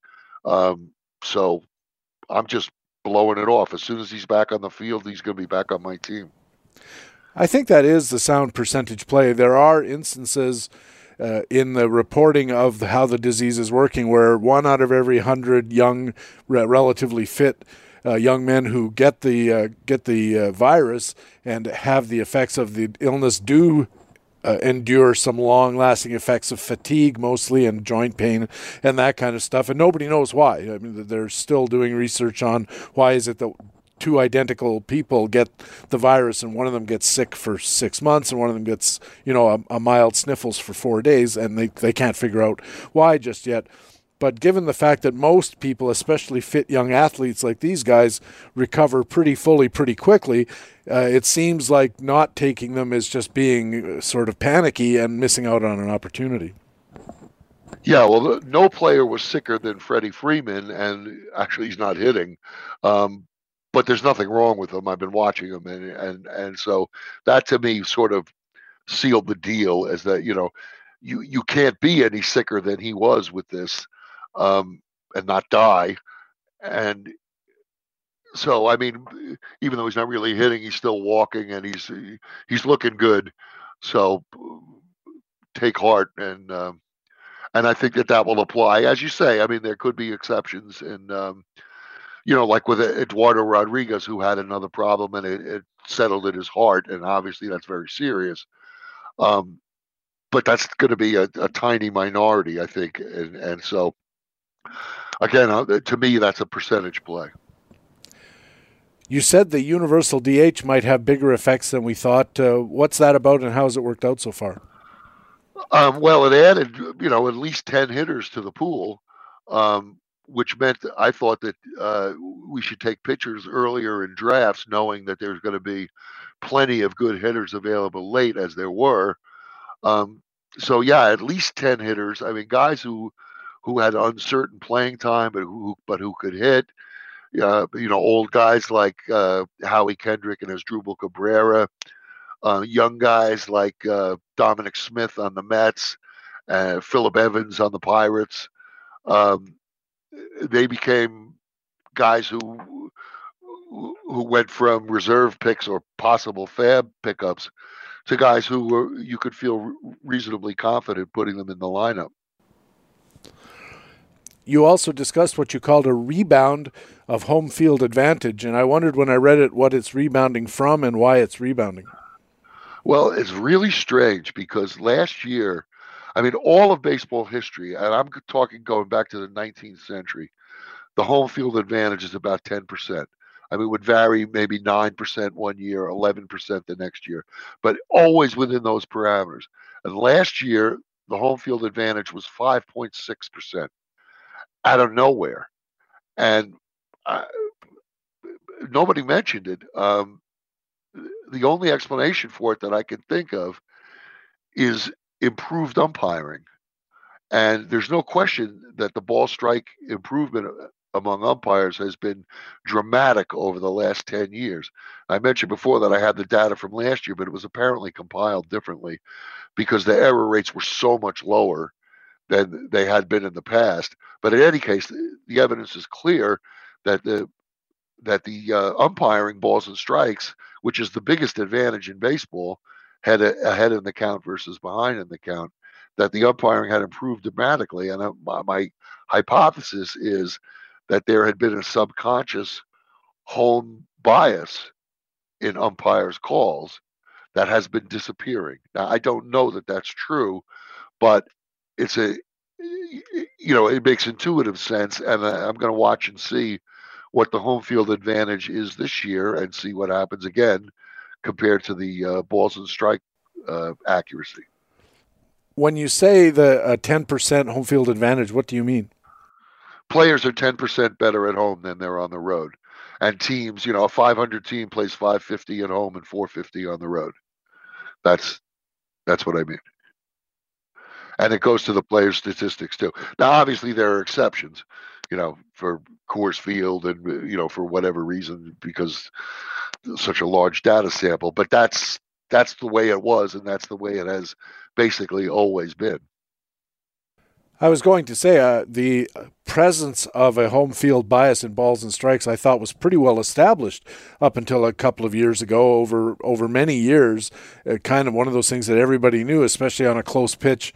If it's a strikeout pitch right on the corner, the home guy gets a call to ball and the visitor guy gets a call to strike, and he's punched out. And I think you're right. I think it is disappearing, and there are umpires, of course, for whom it never will disappear. I expect, although clearly Major League Baseball is using the data from the advanced measurement systems to go to the umpires and saying, you're missing this call consistently. You have to get better, and if you don't, then something's going to happen to your umpiring career. And I think maybe some guys are just cracking down a little harder, and if it makes the game more accurate, I'm for it, I have to say, although it certainly mitigates against taking advantage of the fact that one guy's always getting it wrong, mentioning no names. Right. 2 points. One, the 10% advantage definitely fell right in line on strikeouts and walks. So that supports it also. And then the other thing is that according to the research that I've seen, the best umpires, the worst umpires are the old umpires, which makes sense. They're set in their ways and they're not going to change and they can't be fired. Okay. The best umpires were the umpires in the middle group. The young umpires were better than the old umpires, but not as good as the 7-year veteran, the 15-year veteran. That's the sweet spot for umpiring. I think that's why. And they've been using the box, and the umpires have, I think, made a conscious effort to get better, and it's worked, and that is to their credit. Where do you stand on letting the machines just call the balls and strikes, period? I have to be convinced that it will do a better job. There's so many, was a ball tipped? Did it hit the ground before the catcher caught it? There's little things like that. And then just in general, the accuracy of it. I fear that if they went to that the number of strikes called would go way up, and I don't think that would be really good for the game. So I think that they should really test it thoroughly for a long time in the minor leagues before they do it. And if it works, I'll go along with it. But I want to be convinced. Yeah, it seems like if the reason for voting against it or for being against it as a concept is that calling balls and strikes correctly will result in a higher level of strikeouts, to a certain extent, that means that we're relying on umpires getting it wrong to make the game entertaining, and they'd have to do something about, making the strike zone smaller, perhaps at the top of the zone, bring it down 3 inches, bring it up to the, mid-thigh or something like that, and just force the pitchers to throw more inside a narrower space, because the alternative seems to be we'll pretend that the strike zone is in spot A, but it's actually in spot B, but we're good with that because we don't want everybody striking out. Yeah, they might well have to make the strike zone smaller. The reason I said I think there'll be more strikes is because I think people, and even in the box is two-dimensional, but the strike zone is three-dimensional. And I think that a lot of pitches touch the strike zone at some point where they're caught. They're definitely not strikes, but they might have caught the front of the plate on a breaking ball away like that. And umpires and you and me look at that and say, okay, that's a ball, but really it caught a little bit of the black.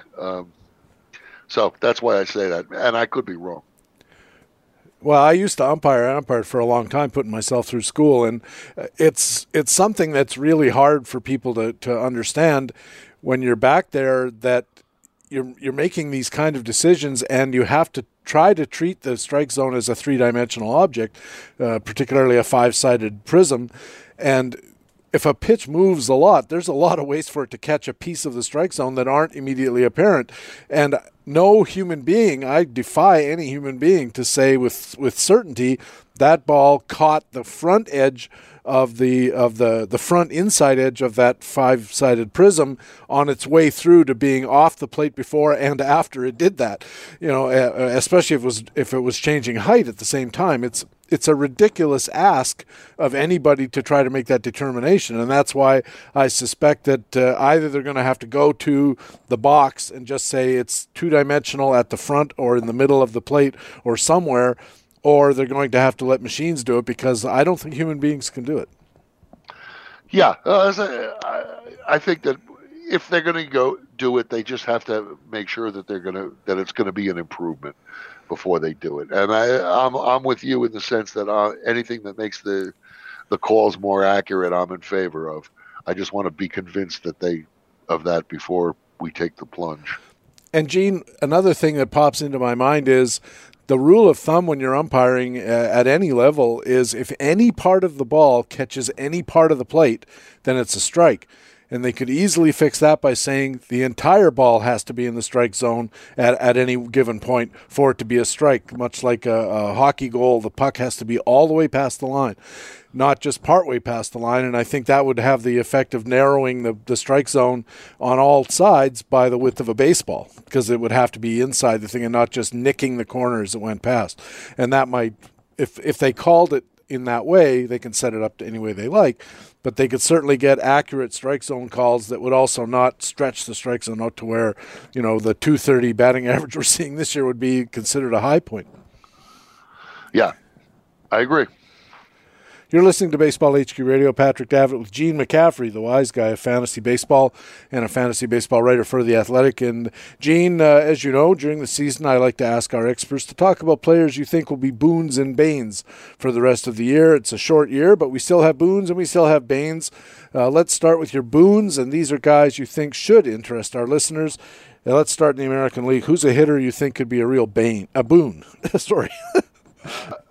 I really like the way Ramon Laureano looks. He's only needed to make minor improvements, and he's in the process of making them.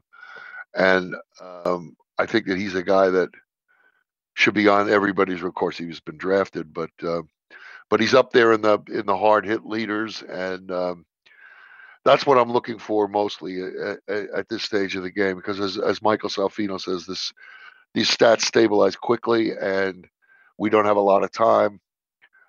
So Laureano, I mean, and he's just a pleasure to watch too. He's a great fielder, and he runs well. He's got power. He's got it all. He's a ball player. He is. He's a terrific player to watch. In the National League, who's a boon hitter? Love Corey Seager at the very top of the hard hit balls. He's all the way back. He went way too low this year. I mean, he missed time last year and still led the league in doubles, which is a nice old school stat that, if you don't have the baseball savant data, you can look at doubles and say, this guy can hit and that guy can hit. He's in a great lineup. So he's a great value play from now on. Corey Seager, of course, having a little bit of injury trouble. Over to the mound in the American League, who's a pitcher who could be a boon? Framber Valdez and Zach Plesac, lesser-known names, but Valdez looks like he's in the Houston rotation. He's also getting his feet wet. Plesac is also really commanding the strike zone, and therefore I think that he's going to stay in the Cleveland rotation.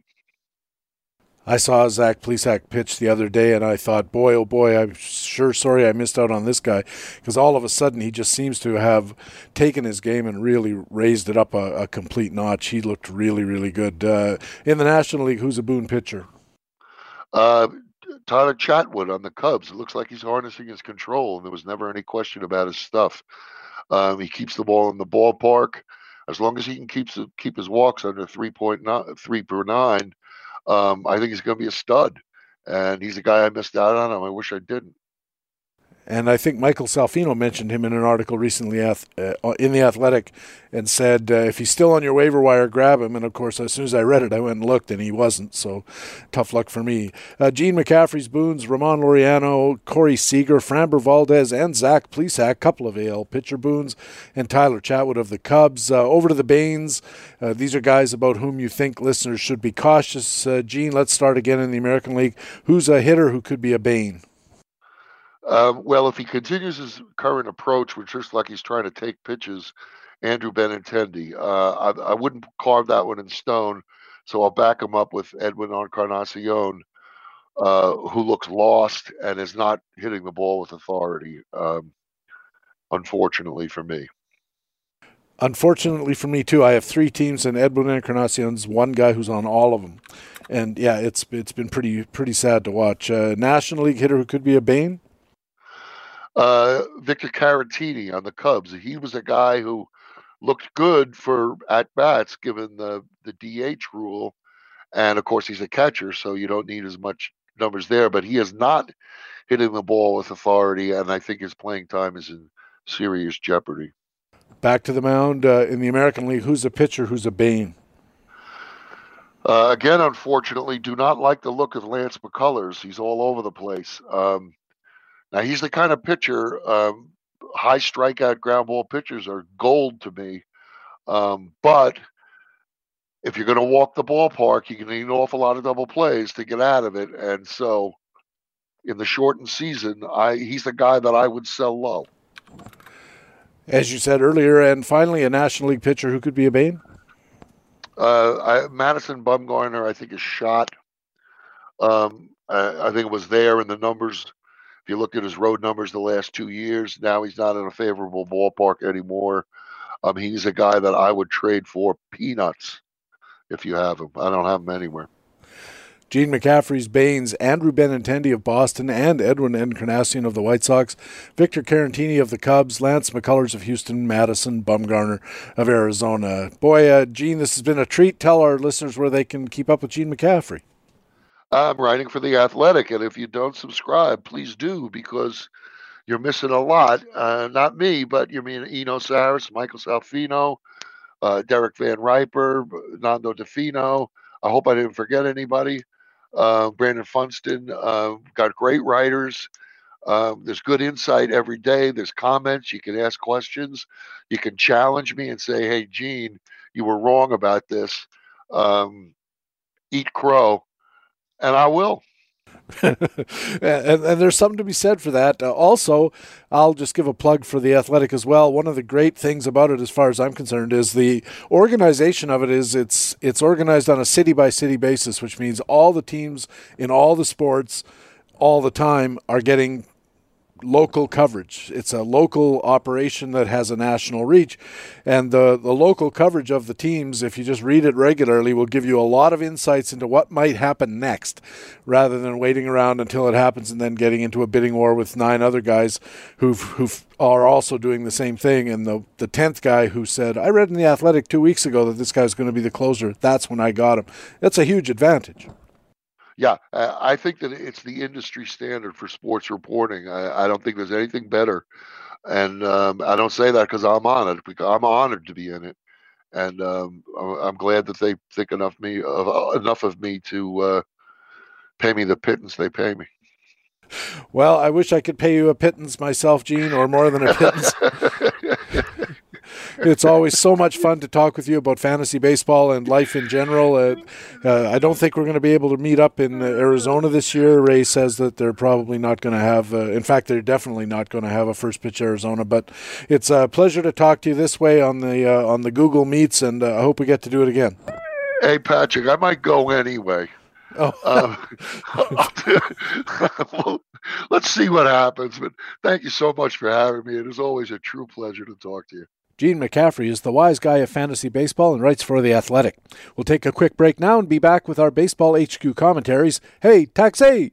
And Extra Innings next on Baseball HQ Radio. And the pitch. Swung on in a high drive center field. Jones is going back. He turns. He looks. And that ball is history. Josh Hamilton has hit his 4th home run of the ball game. All of them 2-run shots. 8 RBIs for Hamilton. And 4 home runs. Baseball HQ Radio.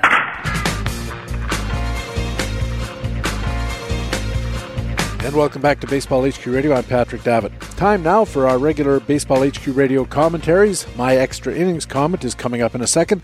But leading off, it's Hey Taxi! A commentary on players who are on Major League Baseball's taxi squads, but who might get enough playing time and production to make them worth a spot on your roster. And here with a look at Dodgers second baseman Zach McKinstry is Baseball HQ analyst Alex Becky. Hey Taxi! Beep beep.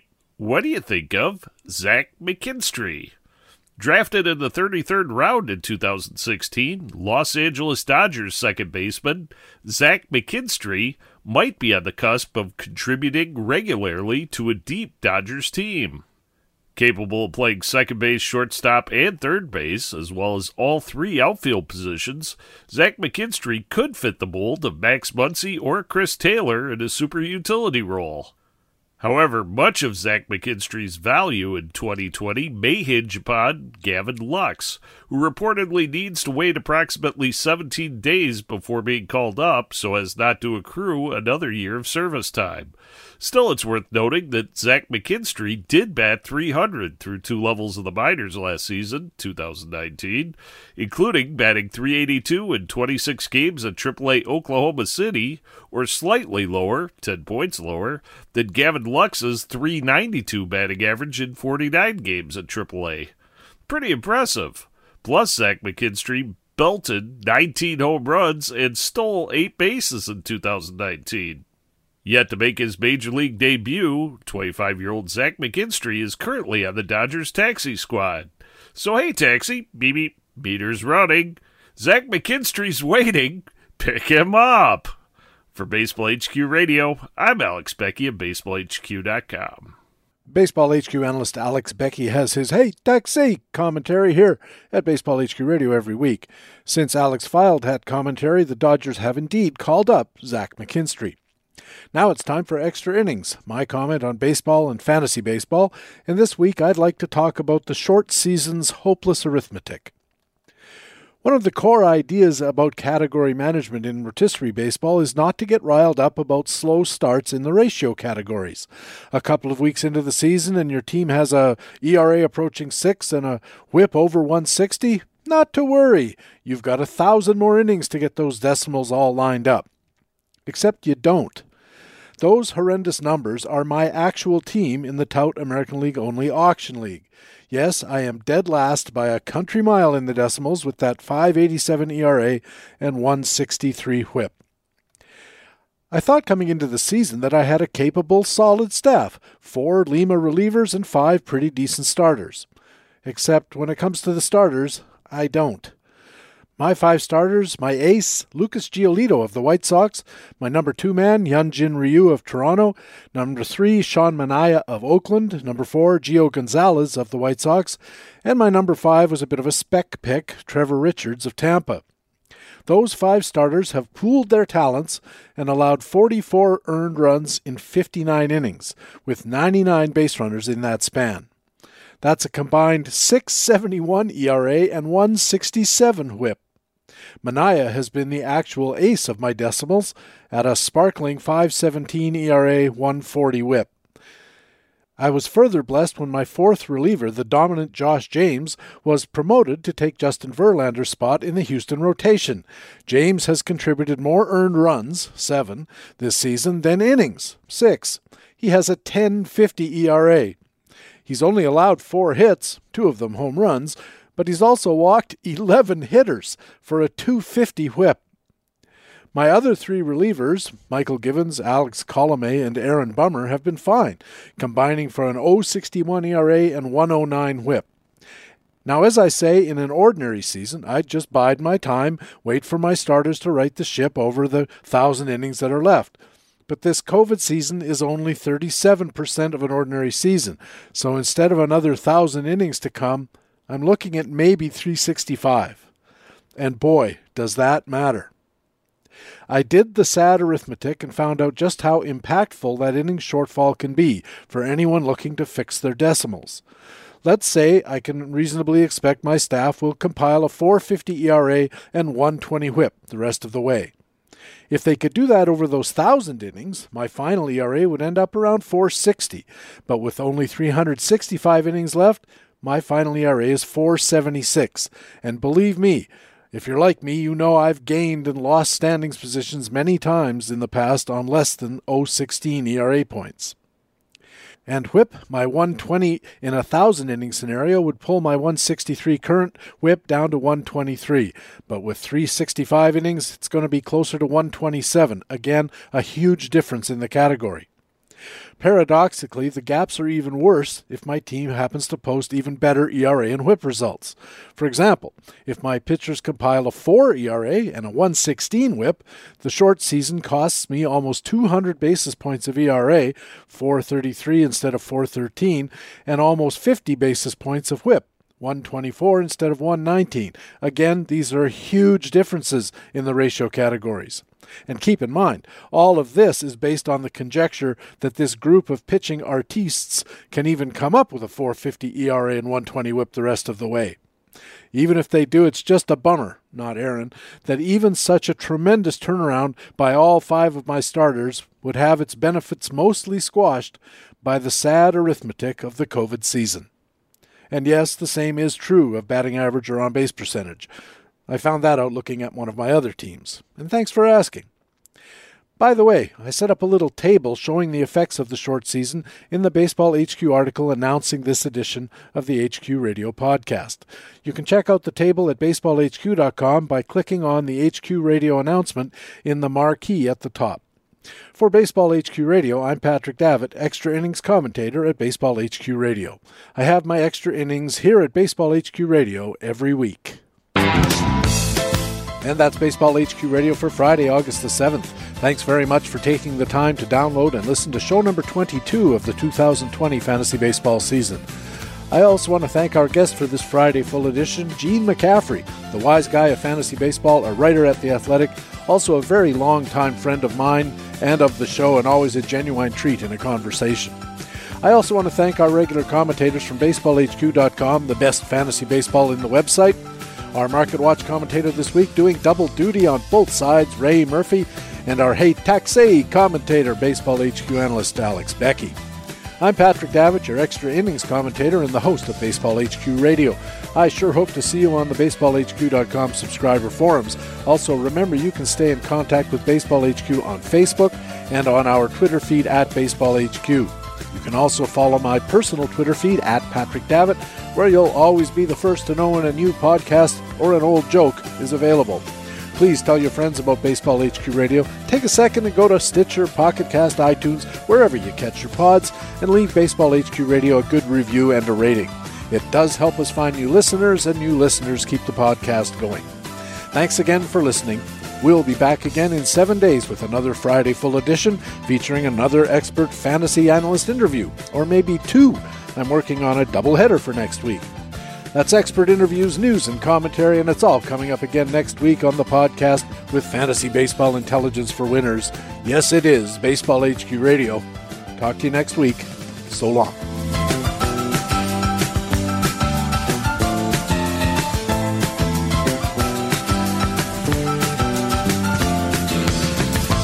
Baseball HQ Radio is a weekly free podcast available through iTunes and other podcast aggregators, or directly from baseballhq.com, where we have an archive of past shows as well. Just look for the HQ Radio microphone logo on the right side of the baseballhq.com homepage. Baseball HQ Radio is a production of the USA Today Sports Media Group. The opinions expressed on Baseball HQ Radio are those of the individual speaking and not necessarily those of the USA Today Sports Media Group. The program is produced and edited by Patrick Davitt.